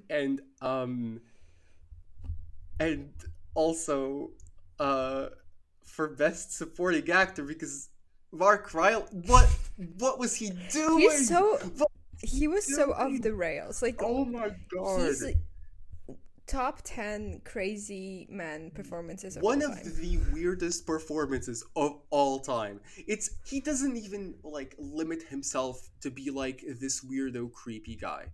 He does not limit himself to He doing that. He goes way he's above doing and beyond. Like, the range of crazy Mark tapped into for this what the one. fuck is wrong with him Fantastic. for this performance? Like, when okay, so I laughed my ass off when you see him when him and Taylor Russell's character first meet, and like that's the first cannibal that Taylor Russell meets, and then like Yeah. you see like she wakes up and all you see is like him eating a corpse, and like for some reason my Mark Rylance decided, like this old ass 60-year-old man in a tank top decided to like arch his butt like he was like an Instagram model while he was like eating a corpse. Like, what type of like acting choice is that? Like, who does that? I think more people should do that. Like to me, every single scene he made the correct decision. it's it's No like notes. it's like a mixture of like a serial killer performance mixed with like the pervy old men from Family Guy. Do you know who I'm I'm referencing? telling you, no notes. I'm telling you, no notes. It's No notes. incredibly bizarre, and along with Tom Hanks' performance in Elvis, I think those are two of the weirdest performances I've ever seen in my life, and I just have no notes to give on them. Like, Bones and All is insane. It's absolutely insane. It's I love the Also, a gore. very good It's soundtrack. Also, I also a friend of mine mentioned it. I also love that on some meta level, it's like an anti-remake of Call Me by Your Name. in a sense like Especially when you think about that bonfire scene. Call Me by Your Name is a very beautiful movie about a very warped and sick relationship, and Bones and All is a very warped and sick and disgusting movie about a very beautiful relationship. It works, I'm telling you. Um, Okay, let's move on because we're we're running running out out of of time. time. Okay, quick rundown of more recommendations. These are more obscure. Petite Maman by Celine Sciamma, the French director of Portrait of a Lady on Fire. Uh, a beautiful Okay. children's movie. It's about it's live action, not animation, but it's for children. It's just 70 minutes. It's about um, this little girl whose grandma died, and she is with her parents in like a house in the woods, and she wanders off and she meets a version of her a younger version of her own mother. So it's like sort of like time warpy that's in that way, and it's beautiful. It's probably the only movie that came out last year that made me cry. It's beautiful. I Armageddon will Time, watch it. which is by James Gray. It's essentially kind of just like The Fablemans, but a different, less famous director. Um, and Smile, which is one of my favorite horror movies of last year. No notes. Absolute perfect garbage horror Okay. movie. No notes. And those are my recommendations for movies that came out in 2022. So, from my recommendations, ones that haven't been mentioned yet, I really love Prima Facie. I don't know if you've seen it. It's a recording of a Oh, play, a one okay. woman play with Jodie Comer that National Theatre released. I was shaking when I left the cinema. It's so good. It's so powerful. I think about it still. Go watch it. Jodie Comer is a force. Like, amazing, amazing. And Self Esteem also did original soundtrack for Hmm. the play. Everyone Slaps that as has well. like a crazy rating on And Letterboxd. Like obviously not many people saw it, but like everyone who did see it loved it, so it's like a 4.6 or something crazy. I'm telling you, I was shaking. I had to like I decided instead of like taking the tram that I would walk home, and I called my mom there on the way, and like I talked to her about the play. I was like so because like So I don't want to spoil the experience, but essentially, like, I love the cinema, and I like was acutely aware that the law will not protect me. Like, and I actually wanna go watch wanna it watch if you have. more sort of filmed versions of plays, sort of like Yeah, films made out I of think National plays, Theatre. and this would be a So great one the to check out. Yeah, so the National Theatre has its own streaming platform that you can subscribe to, but it also has the option that you can just like sort of rent a Hmm. single play that you're interested in. And I'm not sure if it's available on the streaming platform yet, but probably will be soon. So you can, highly, highly, It's highly awesome that recommend. you got to see this in a cinema too. Yeah, I was like, okay, let's go, let's go. Even though the ticket was a bit expensive, fucking National Theatre. Then I really recommend Turning Red, the Pixar film. Oh, okay. I haven't seen that one actually. It's very cute, and I think especially sort of for like girlies that have difficult relationship with their moms, it's like one of those films that you watch it. Another film in that area by Pixar is Brave. Another one for girlies with difficult relationships with their mom growing up. But it's just like it's a very cute animation, and it's also like a very nice portrayal of like an age, an age not just meaning like a period of life, but like a stage of life. Like it's a very faithful representation of what it's like to be 12 and be a fan of a boy band and like have be weirded out by your body changing, and also the animation is very nice. So I forgot that came out recommend. last year. But yeah, Yeah. actually that one I missed that one. And I also recommend After Young. I don't know if you've seen it. Oh my god, I still haven't seen it. I forgot. I need to see After Yang. Hold up. I'm gonna download it immediately. I didn't love it as much as I loved Columbus, but Columbus is one of my favorite films of all time. But it's a beautiful film, and I really recommend it. And Mitski's also has a cover in After Young Hmm. of a glitch, which is it's a very good cover. I highly, highly recommend the film. I can't It's believe on. You can watch it. It's on HBO, so you can use Oh, sick. you can use my account. I can't believe I didn't check this one. I haven't checked this one out yet because I love Columbus as well. Like I would watch anything that Kogonada does, and the fact that I haven't seen his actual film that he does after it's just like feel like beating myself up because it sounds great. I love Colin Farrell. I love Kogonada's previous movie. The premise sounds great. Yeah, I'm totally gonna see this. Yeah, let me know what you think afterwards so we can discuss it. And this is gonna be controversial in this chat. Cha real smooth. Oh, and I wouldn't say it's controversial. I also liked it. I didn't love it, but I Yeah, liked it. yeah. No, I think it's just like I really like films that realistically portray like the feeling of loss in your 20s. That it's like, but you still are functioning even as you like, because there's like a lot of films that are like where it's like the feeling of being lost is just like overwhelming and self-destructive. And in Cha Real Smooth, the main character, he's like lost, but at the same time he's still like a functional member of society. And I think it's just a cute film. Dakota Johnson is very good in it as well, so go check it out. And I also really liked this Finnish horror film Hatching. I don't know if you've seen No, it. no, no. But I think it is on Filmin, the Portuguese streaming Ooh, service. So I will cool. check that out too. Not to spoil too much, but I think it's just like such a brilliant portrayal why YouTube families are so inherently toxic and problematic and horrifying. Wait, what families? Like YouTube families, like YouTube families? when like parents do daily vlogs of their children and like their Oh, family life. oh, okay, yeah, those are creepy as hell. Those are weird Yeah. people. So like to give you a brief premise of what Hatching is about, you have a Finnish like influencer family where the main influencer is the mom, but sort of every member of the family is part of her brand. And but the sort of the star next to the mom is the older daughter.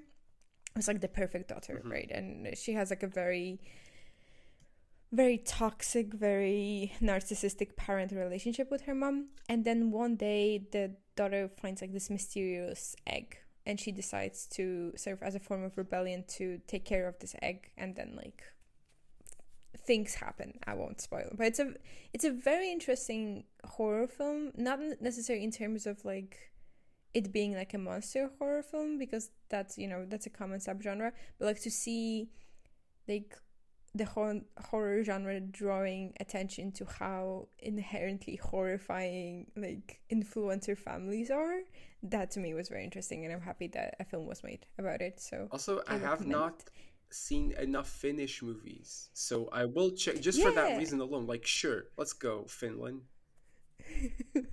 Let's go. The language is very funny.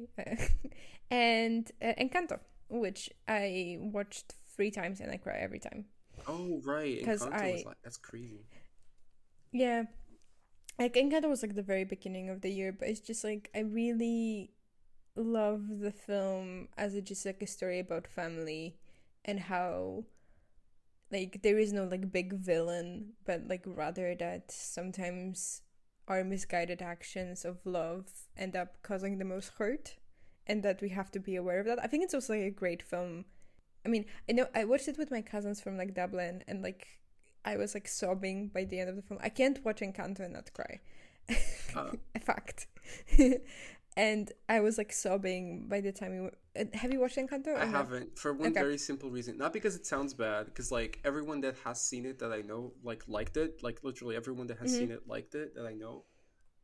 I know you just don't want, you hate Lin Miranda. I do not like the songs at all. I'm sorry. Like I don't think I could get past that, because the songs are extremely popular, and like I don't like a single one of them. I can't stand them. I'm sorry. I mean, no, it's okay. I mean, I do respect the songs, because like a lot of the songs, bless you, a lot of the songs draw from like traditional genres from Colombia. So like a lot of them are like inspired by reggaeton, for example. I know, And reggaeton yeah, is like yeah. It's not for everyone. conceptually, like I like the idea. I like the idea of the songs, and like even without seeing the film, like the by the lyrics, like, okay, I can see this I can see this tying nicely into like the plot of the movie, and like it's cool to see a musical like sort of importing influences from like different South American genres. That's pretty cool. It's unusual for a big Disney movie, but also I just don't like the vocals and the rapping. I can't do it. Like, it's a Lin-Manuel Miranda thing, like in general. Yeah, but I think you like the music from In the Heights, right? Or no?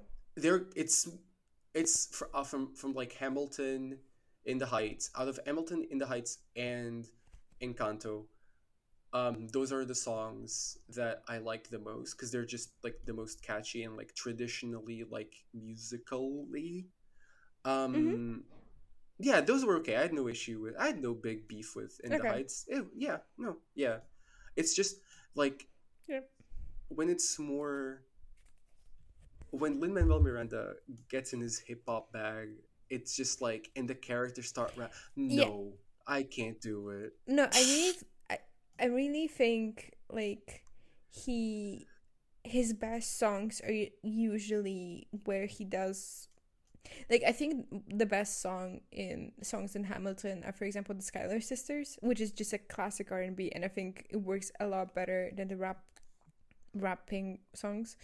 And similarly with In the Heights, I think this songs like Brief or Paciencia Ifa are a lot better than the songs that have like bigger rap sections, which again, like, you know, his style, his choices, like whatever, but I think at the end of the day, the vocal harmonies and vocal melodies that he writes are just better. Yeah, it's like when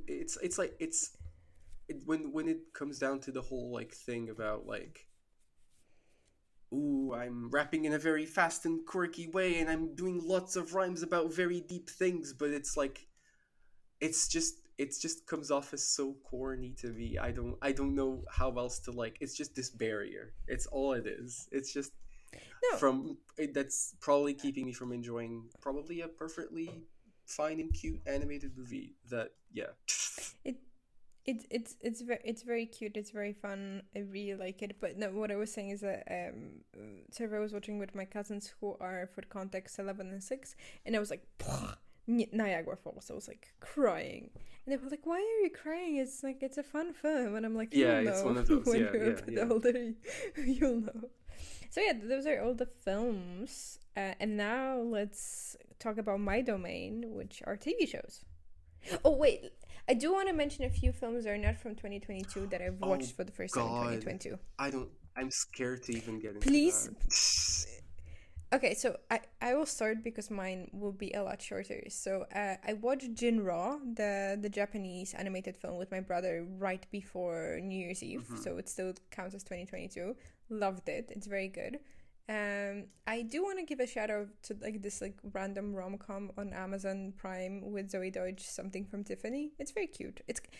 I don't. It's like it's a cute rom Zoe com. Deutsch in rom-coms usually work. Yeah, she's a good rom-com girly. What else? I watched Eyes Wide Shut for the first time in 2022. Loved it. Whole episode Um, about that. Whole episode exactly.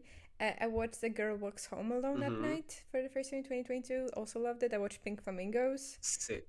Loved it and hated it. I still think about the fucking dog Oh my shit God. eating scene. I watched In the Mood for Love in cinema. Oh, was that your first time watching Fantastic. it? Yeah, Awesome. Yeah. Oh, it's. I don't. Oh my God, it's so good. it's a. And I watched Lingui, the Chad film that I told you Yes, a about. movie from the country of Chad in Africa that I thought had Chad Michael Murray in it. And what already we were talking about, so the Greg Ariaki films. Sick. And also a Netflix film that I recommend. It's an adaptation of a novel that I really like by Nella Larson, Passing, directed by Rebecca Hall. It's a good adaptation. I Oh, I recommend missed it. that one last year, but I wanted to check that out. It's a very cool film, and especially I recommend reading the book as well, especially since it's very short. But if you prefer watch the film is a very faithful adaptation, and Tessa Thompson is very good in it. So In terms of movies from other years that I watched. I think this is 2022 was the year that I watched the least movies, but I still have. I guess, but it was also the year that I was most picky with which movies I watched. So I ended up mhm. loving way more movies than probably other years. So my actual list would be very long, but just a quick shout out. Just scrolling through Letterboxd. Um, Femme Fatale by Brian De Palma is insane and deranged. It's like this sort of um, incredibly cheesy early 2000s Hollywood thriller that's completely bolstered by unbelievably deranged visuals. And yeah, it's about this. It's like about like it's a double identity like heist thing yeah, it's very hollywoody like Brian De Palma's movies usually are. It's like very um reminiscent of Hitchcock, but it's insane, and then watching it at the Cinematheque was so much fun. Femme Fatale from 2002. Oh boy, okay. The Tenet by Roman Polanski, unbelievable movie. Moving on.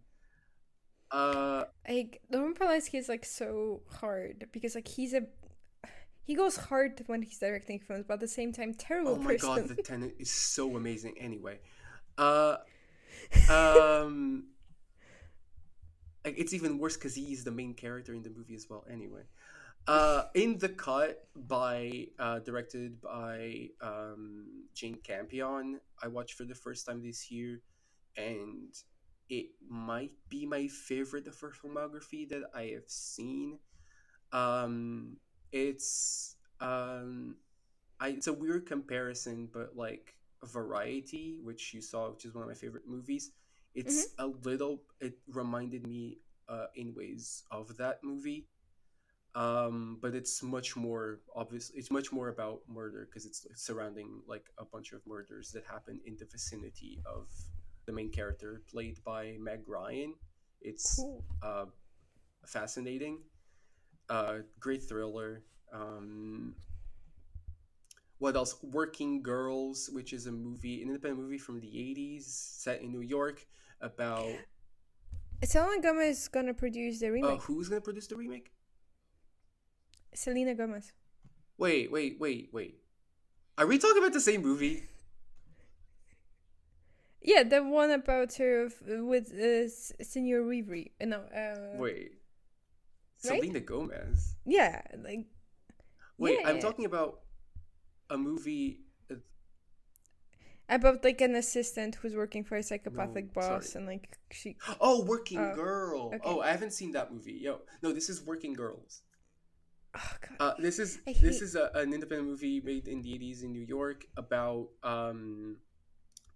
sort of it's about like sex workers, and it's very funny. It's like very lighthearted, a portrayal of like it's like a workplace comedy drama, portraying Mm. like the relationships between like a group of sex workers that work in this particular house.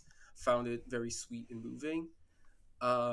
Which is why I'm so surprised that Selena Gomez was involved in the remake from an Sorry, independent movie in the 80s. it's the same decade, and the only difference is one letter. I'm sorry. No, it's okay. I'm just very confused for a moment. This is my Chad. So like you were confused by a Chad, I was confused by a letter. uh, Clooney Brown, that's Cluny. I guess a girl's name because it's a comedy from the 40s. It's probably like the sweetest and funniest movie, one of the sweetest and funniest movies I saw last year. Um, it's about a clumsy girl who is a plumber. Uh, uh, Also, oh god, so many.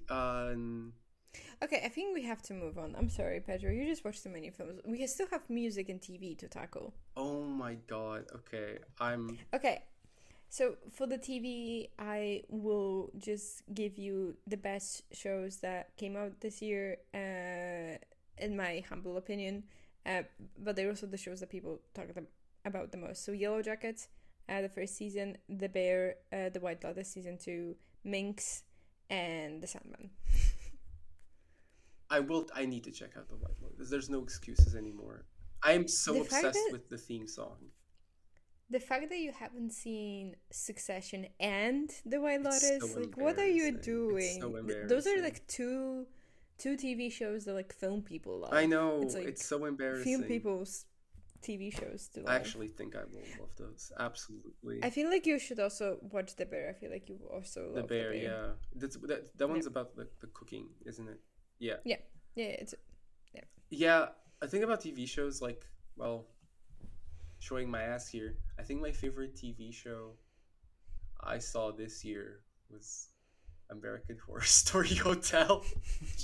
We did a whole episode about, but no. I would like to give a shout out to Euphoria season 2 right in the beginning of the year, Oh yeah, I completely uh, forgot it was in the same year. which gets a lot of hate, and I understand, but I still loved because it just went um into much more cookier and melodramatic directions than season 1, and I really loved those elements of about it. I cannot wait for season 3. It was I had so much fun watching that season. And I think also, like, when I think back on that season, sort of as a whole season, a lot of decisions which like felt ridiculous in individual episodes work a little bit better within the context of the whole season and the arcs.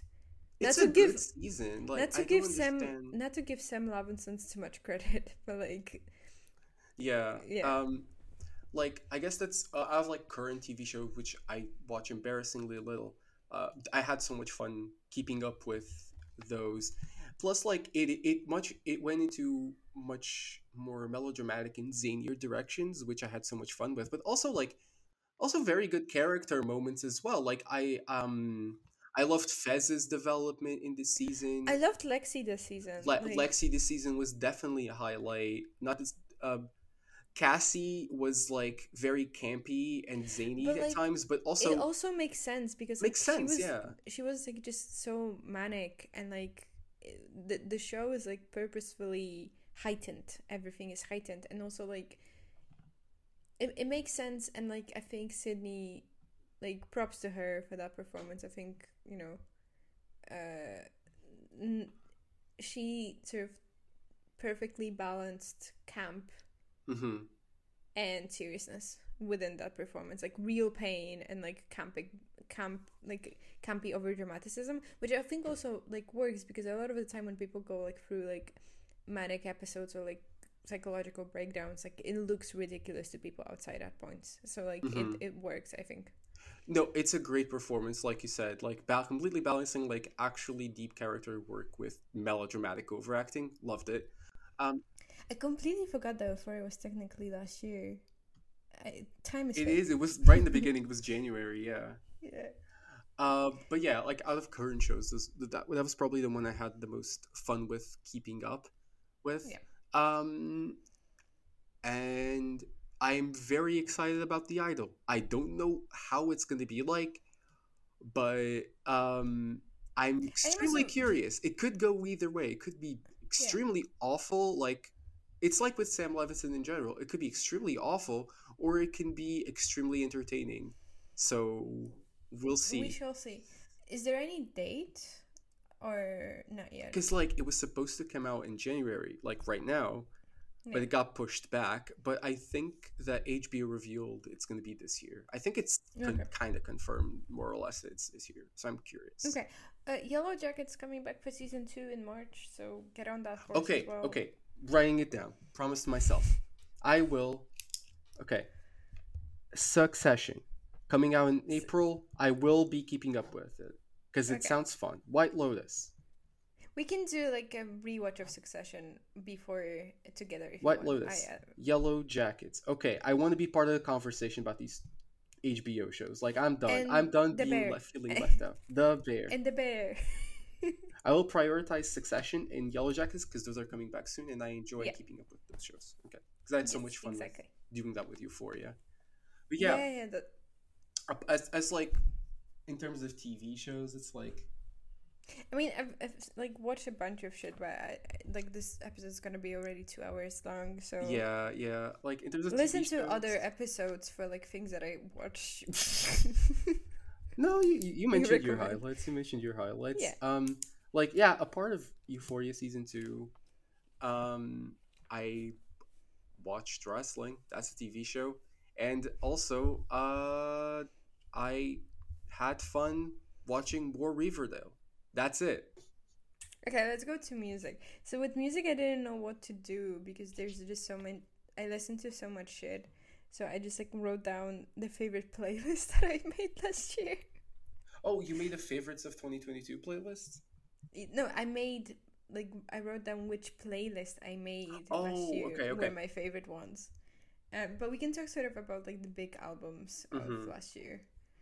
So I don't think we need to talk about Midnights. Like I think everybody knows how we feel about Midnights. I mean, to be fair, our entire like 30-minute discussion of Midnights was on the Scooby-Doo episode. Oh no! So it's lost in time, but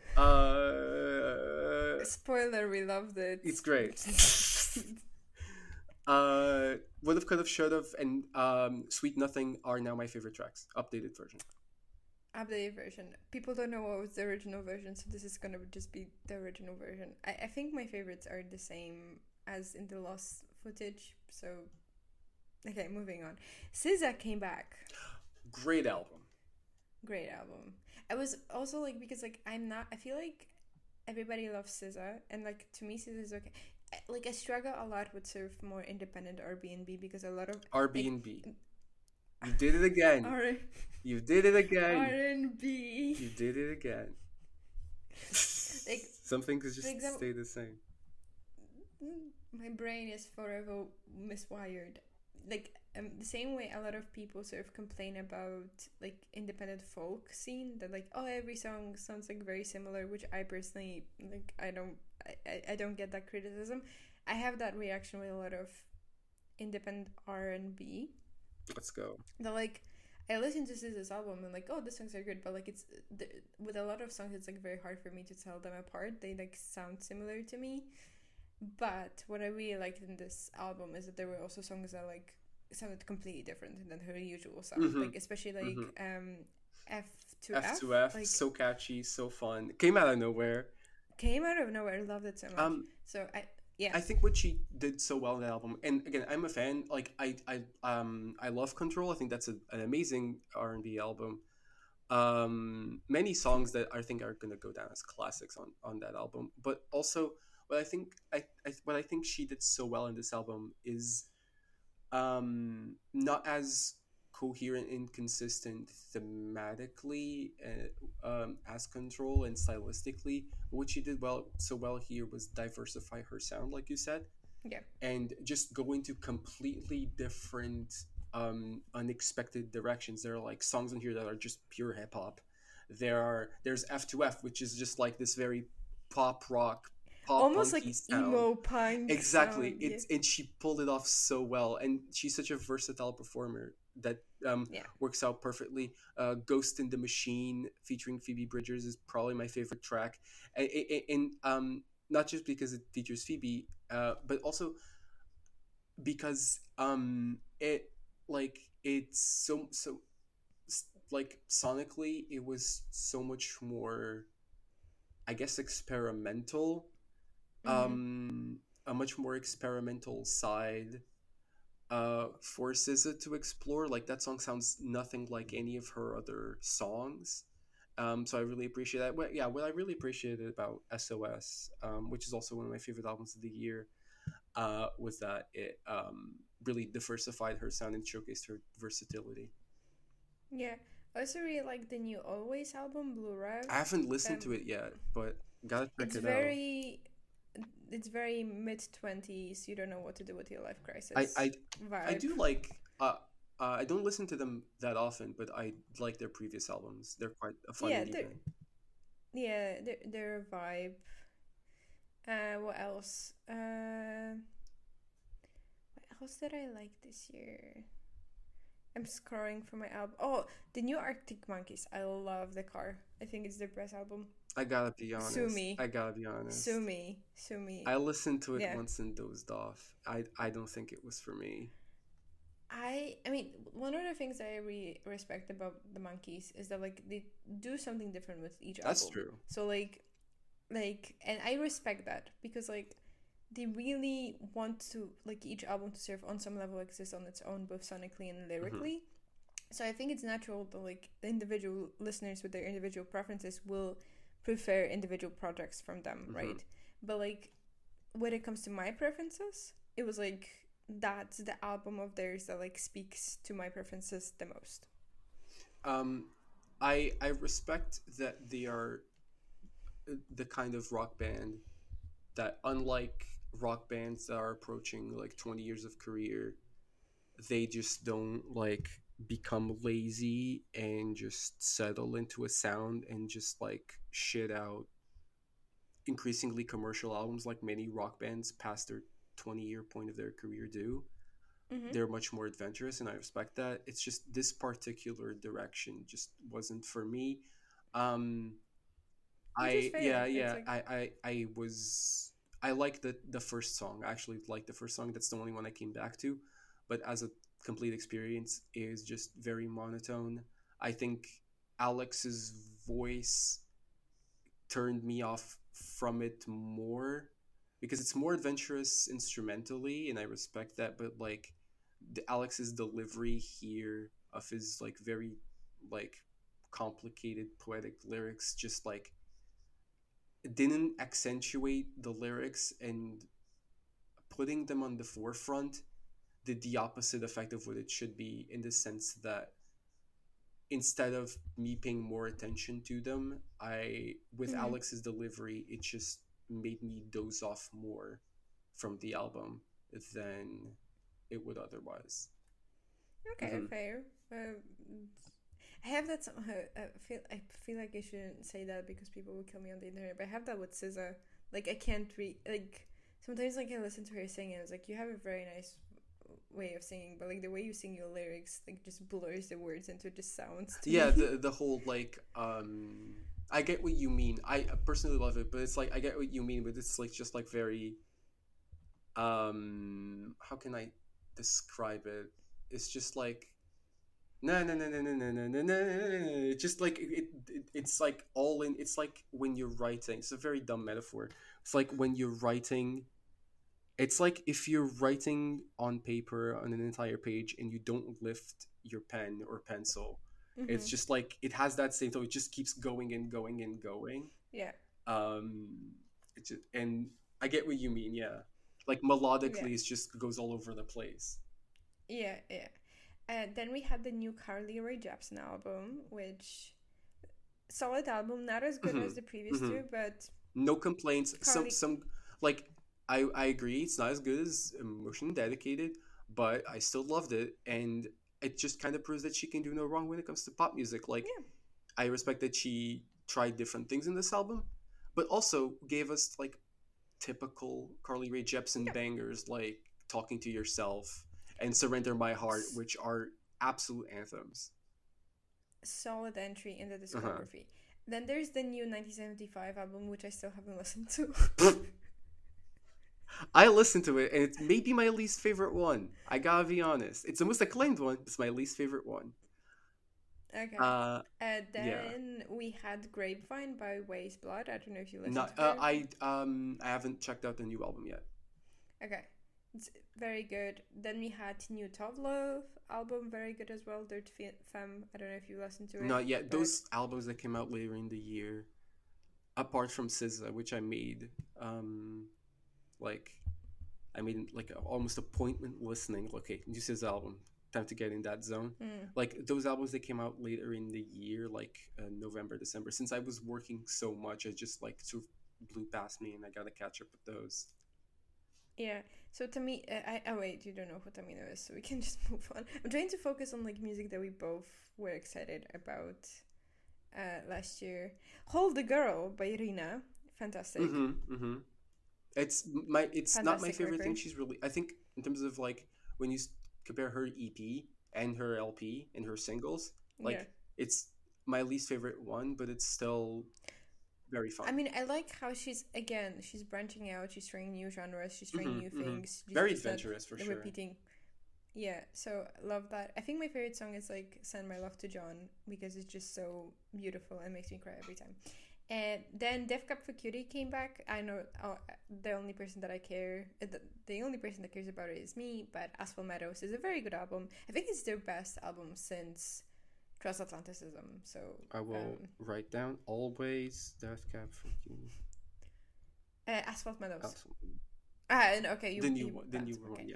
yeah. Yeah. Then Rosalia, Motomami. Absolute. I mean,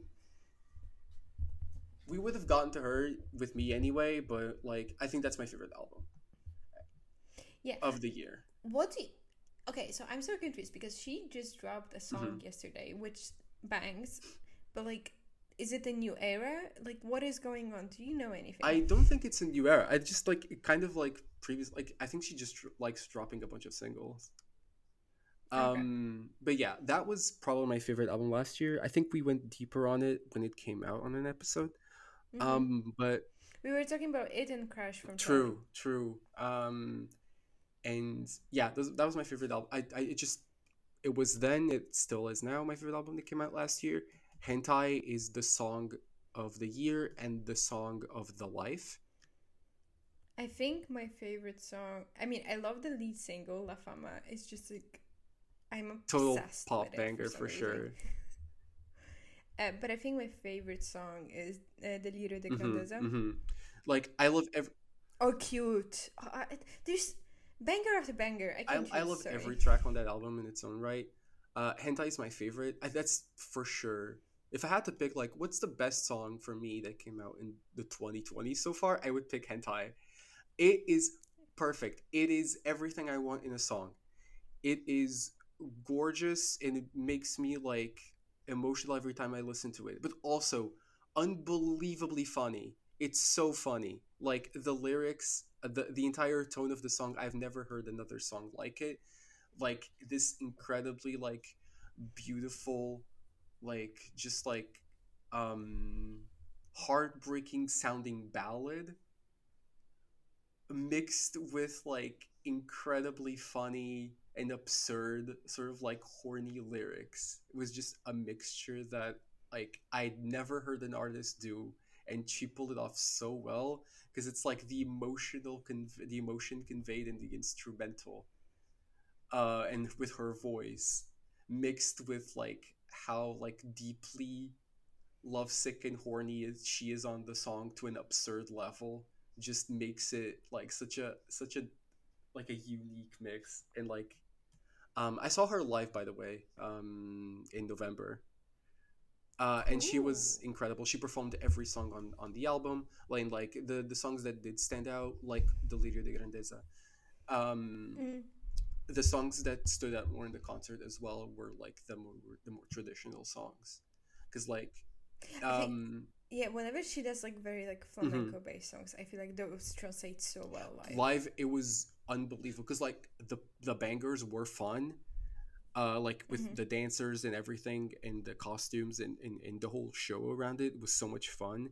But then the whole aspect of her that's like more traditional was like gained a new appreciation for it, both in Motomami and her previous records live, seeing her live. And I think she's like one of the most creative artists working today, mixing just futuristic ideas and a sense of humor with traditional elements.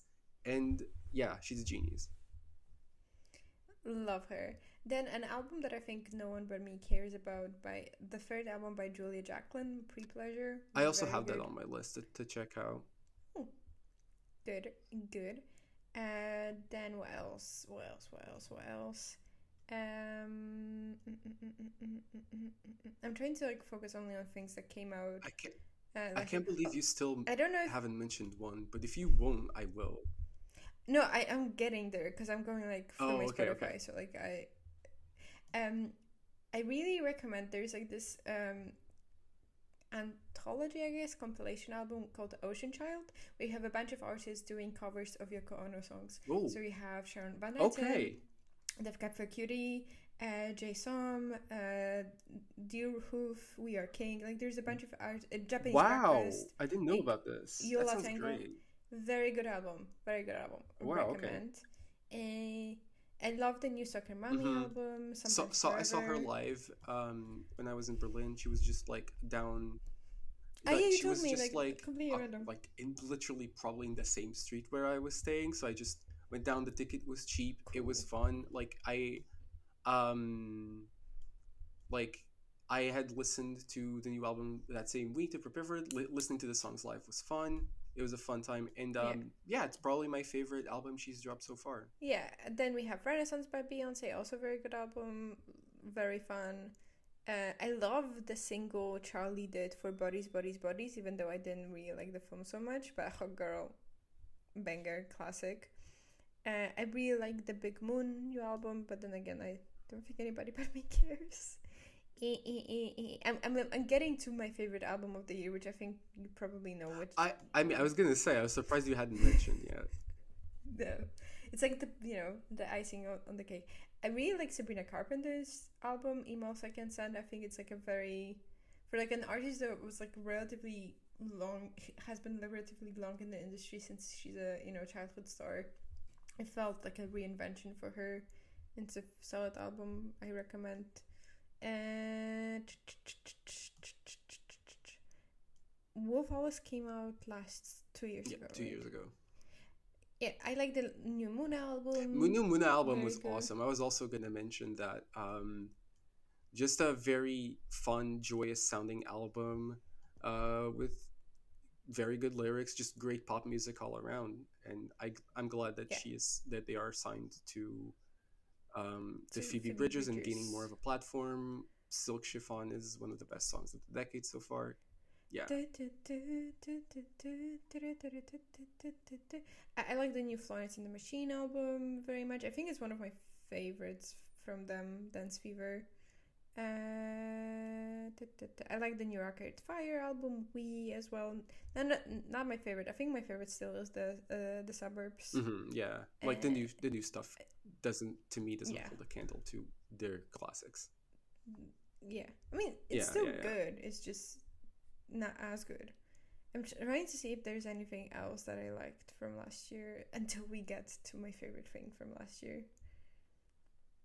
I don't think there is anything else. Oh, Wet Leg! Oh my god. hmm I love their debut album. I'm very excited to see what else they will do. if you haven't listened to the album yet, I really recommend starting with their Tiny Desk performance, because I think it's like a good introduction to their sound and sort of their I th- yeah, I really. think they have. I didn't listen to Yeah. the full album. Just a few singles. Mhm. I'm not sure it's 100% my thing, but I will say because I saw you live performances of them. They have Yeah. impeccable vibes. They are so much fun. Like the way they interact with each other, like as they're performing, it's very funny. That was very infectious. Yeah, Yeah, I think we can go to the best thing, which is of course Laura Hell by Mitski. yeah. I would also have that on my list for sure. Uh, it's like it's strange to me that longtime fans see this as one of her like longtime fans see this as maybe her worst album. Oh, and for Dawn FM as well. Jesus, that was like January, but it was Right, 2022. yeah. Yeah, again, one of those like Euphoria season 2, one of those things that came out in January that doesn't fully feel like 2022. Yeah.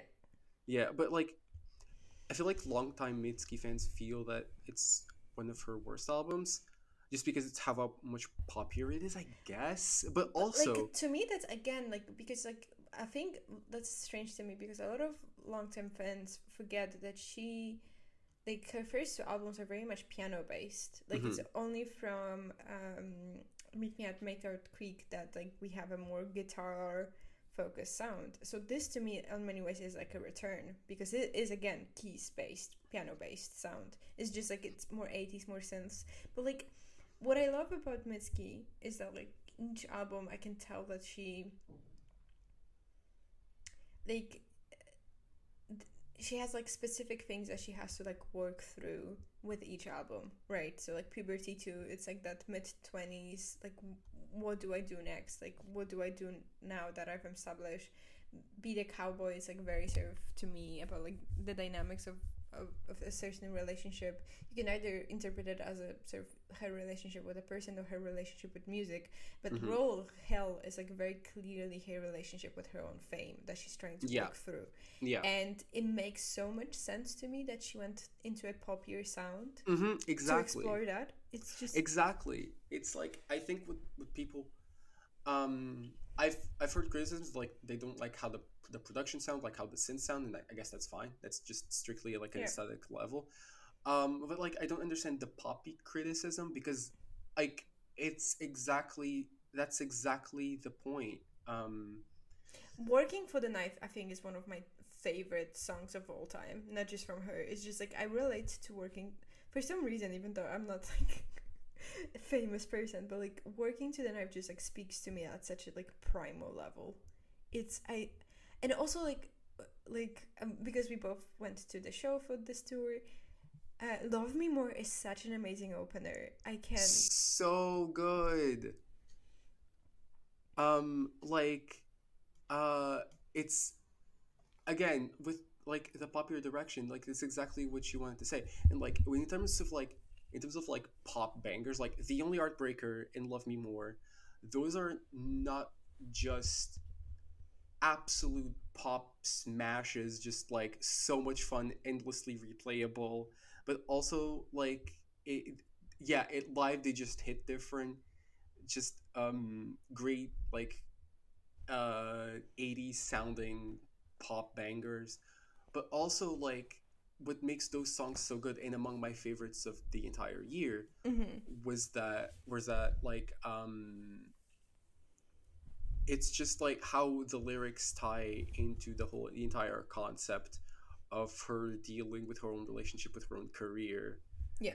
and especially The Only Heartbreaker, which again, like some of the songs on Be the Cowboy, could work perfectly as like a relationship song, and it's Yeah. so engaging in that sense. But when you think I about it in also terms love of music should and have should have career, should have been me again. A great example. It works both as a relationship song, but also exactly, as a her reflecting on her career and like space within the pop industry. exactly, it's such a like a fun. It's like her most fun album to me, but Also love the doesn't cover. relinquish I doesn't love the cover so much. Sorry. same and doesn't relinquish like any of the depth of her lyricism that she's established, that she's known for.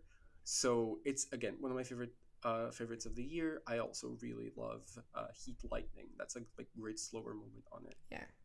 No, I love Headlighting. I also love I guess. I guess this is the end. There's Nothing Left for Me is also one Yeah. of my favorites. Yeah, I love the whole album, and it's like so well engineered. I think it's like works so well, everything. Also, I love Everyone. It's like everyone told me not to go that way, but of course I went anyway. It's like wah! Perfect. Like listen, Mitski, to me, she can do no wrong. Like I trust her implicitly. Anything she decides to do works. I love every album by her. My favorite album of 2022, Laurel Hell. I think it's also, I mean, I think Puberty 2 and Laurel Hell are my favorite albums. Not because I think they're sort of better in terms of quality, but on some level they just speak to me more.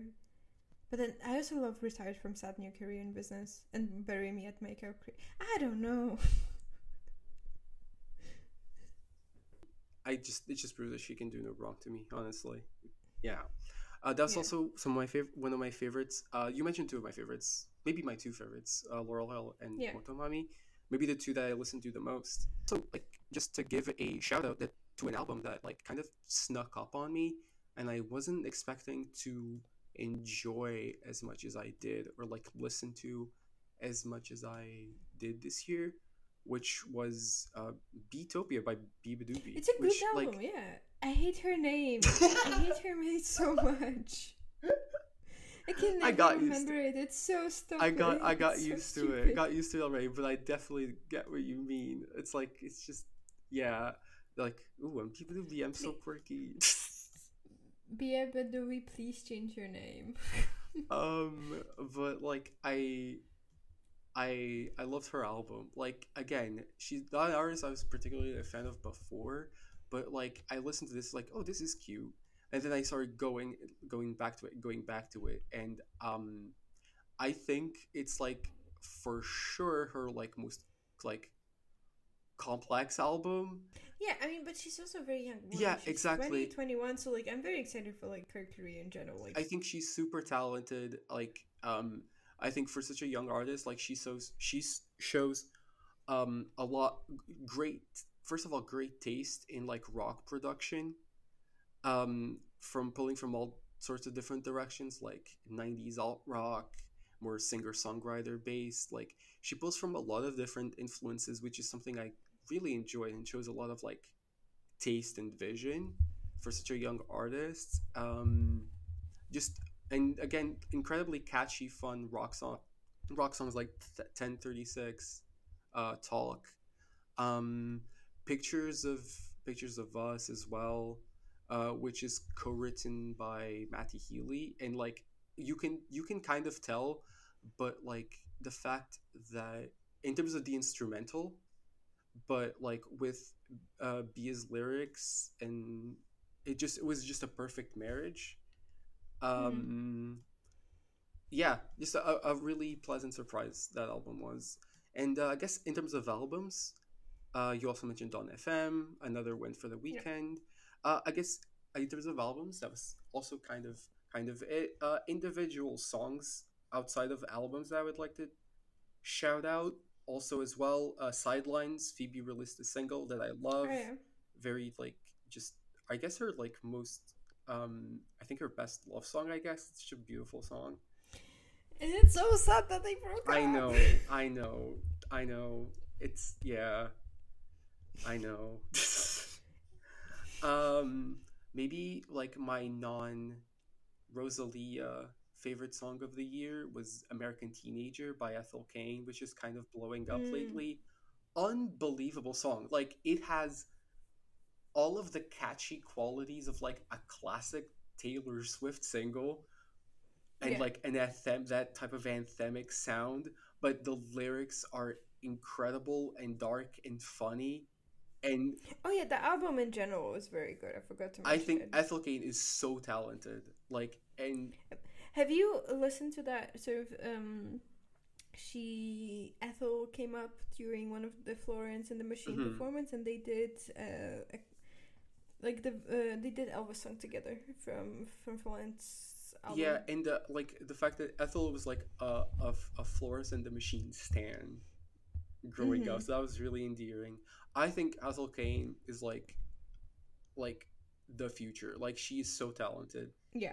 and so much ambition and such a particular aesthetic vision for Yeah. what she for where she wants to take her music in. And like American Teenager is for sure her most popular song, but like the including the music video, which is one of my favorite music videos of the year, like that the marriage of the music video and the lyrics and the anthemic rock poppy sound was genius, just a perfect marriage. um and yeah, I guess in terms of music, that's kind of it.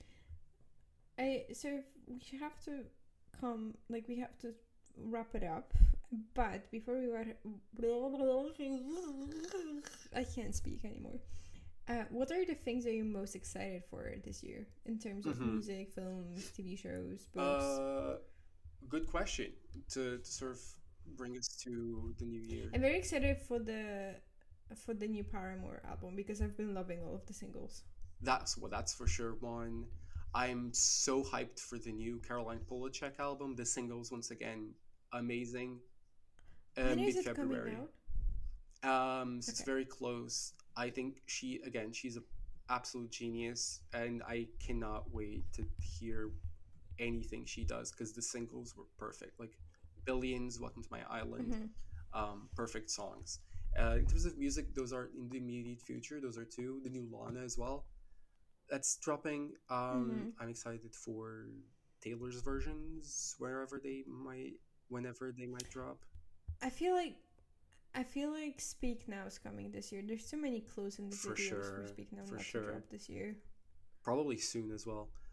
And yeah.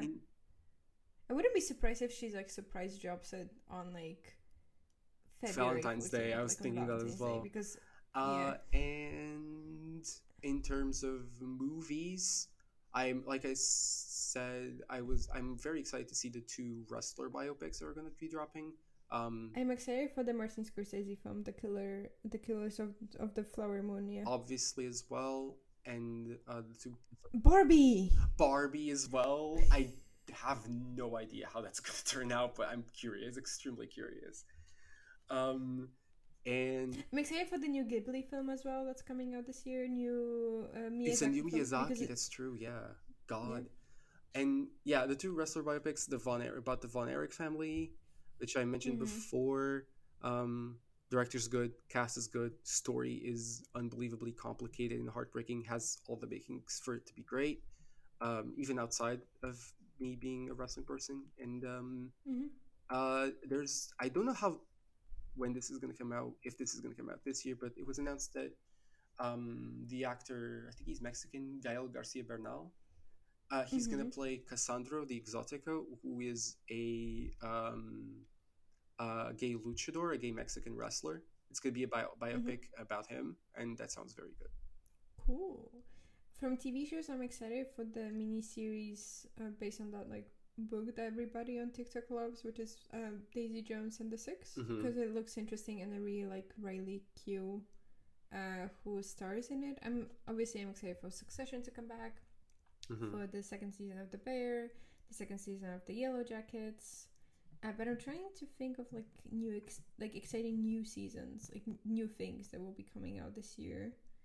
The new Natasha Poker Face looks interesting. I haven't seen it yet, but it looks interesting. I don't know if you've heard about it, but it's like great casting, making her a detective.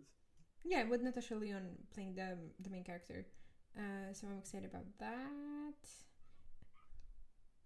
True. I'm excited for Ted Lasso to come back for the final season. What else is there? TV is like tricky because like there's like a lot of things coming back, but like films I feel like are easier to track for sure. Yeah. Project than TV, because like TV is just like too much.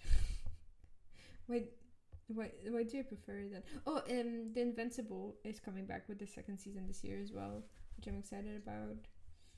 Uh, oh yeah, the idol. Yeah, true. Weird thing, but apparently they made Too Hot to Handle Germany version, and I'm pretty sure I'm gonna hate to watch it because Germans are very, very cringy. Morbid curiosity might get the best of me. Exactly. I'm excited for the Pamela documentary. I'm not sure if it's gonna be good, but I'm interested to sort of see what she has to say about her own story. I hate Marvel and Disney because nowadays, like, new Marvel show, new Star Wars shows, I don't care. Is there anything else? I think a film that I'm excited for, Challengers, with Zendaya from Luca. Oh, is that a Luca Guadagnino film? Oh, okay. Yeah, cool. And it's coming out this year. Dune 2. June 2, yeah. I'm very curious about Wonka. I don't think it's gonna be good. It's probably gonna be terrible, but I'll be there for the Timmy performance. Just what will that look like? I feel like he needs a bad performance. Like, I feel like he needs to be taken down. He needs to be humbled. He needs to be humbled. Yeah. Oh, I'm excited for the second season of Shadow and Bone, which is a cool fantasy show on Netflix. Anyway, I think that's all. That's a good slate. That's a good slate. Bangers all around. Okay. All right. Thanks so much. Bye. Put some song in funny song. I will. Bye. Stop recording.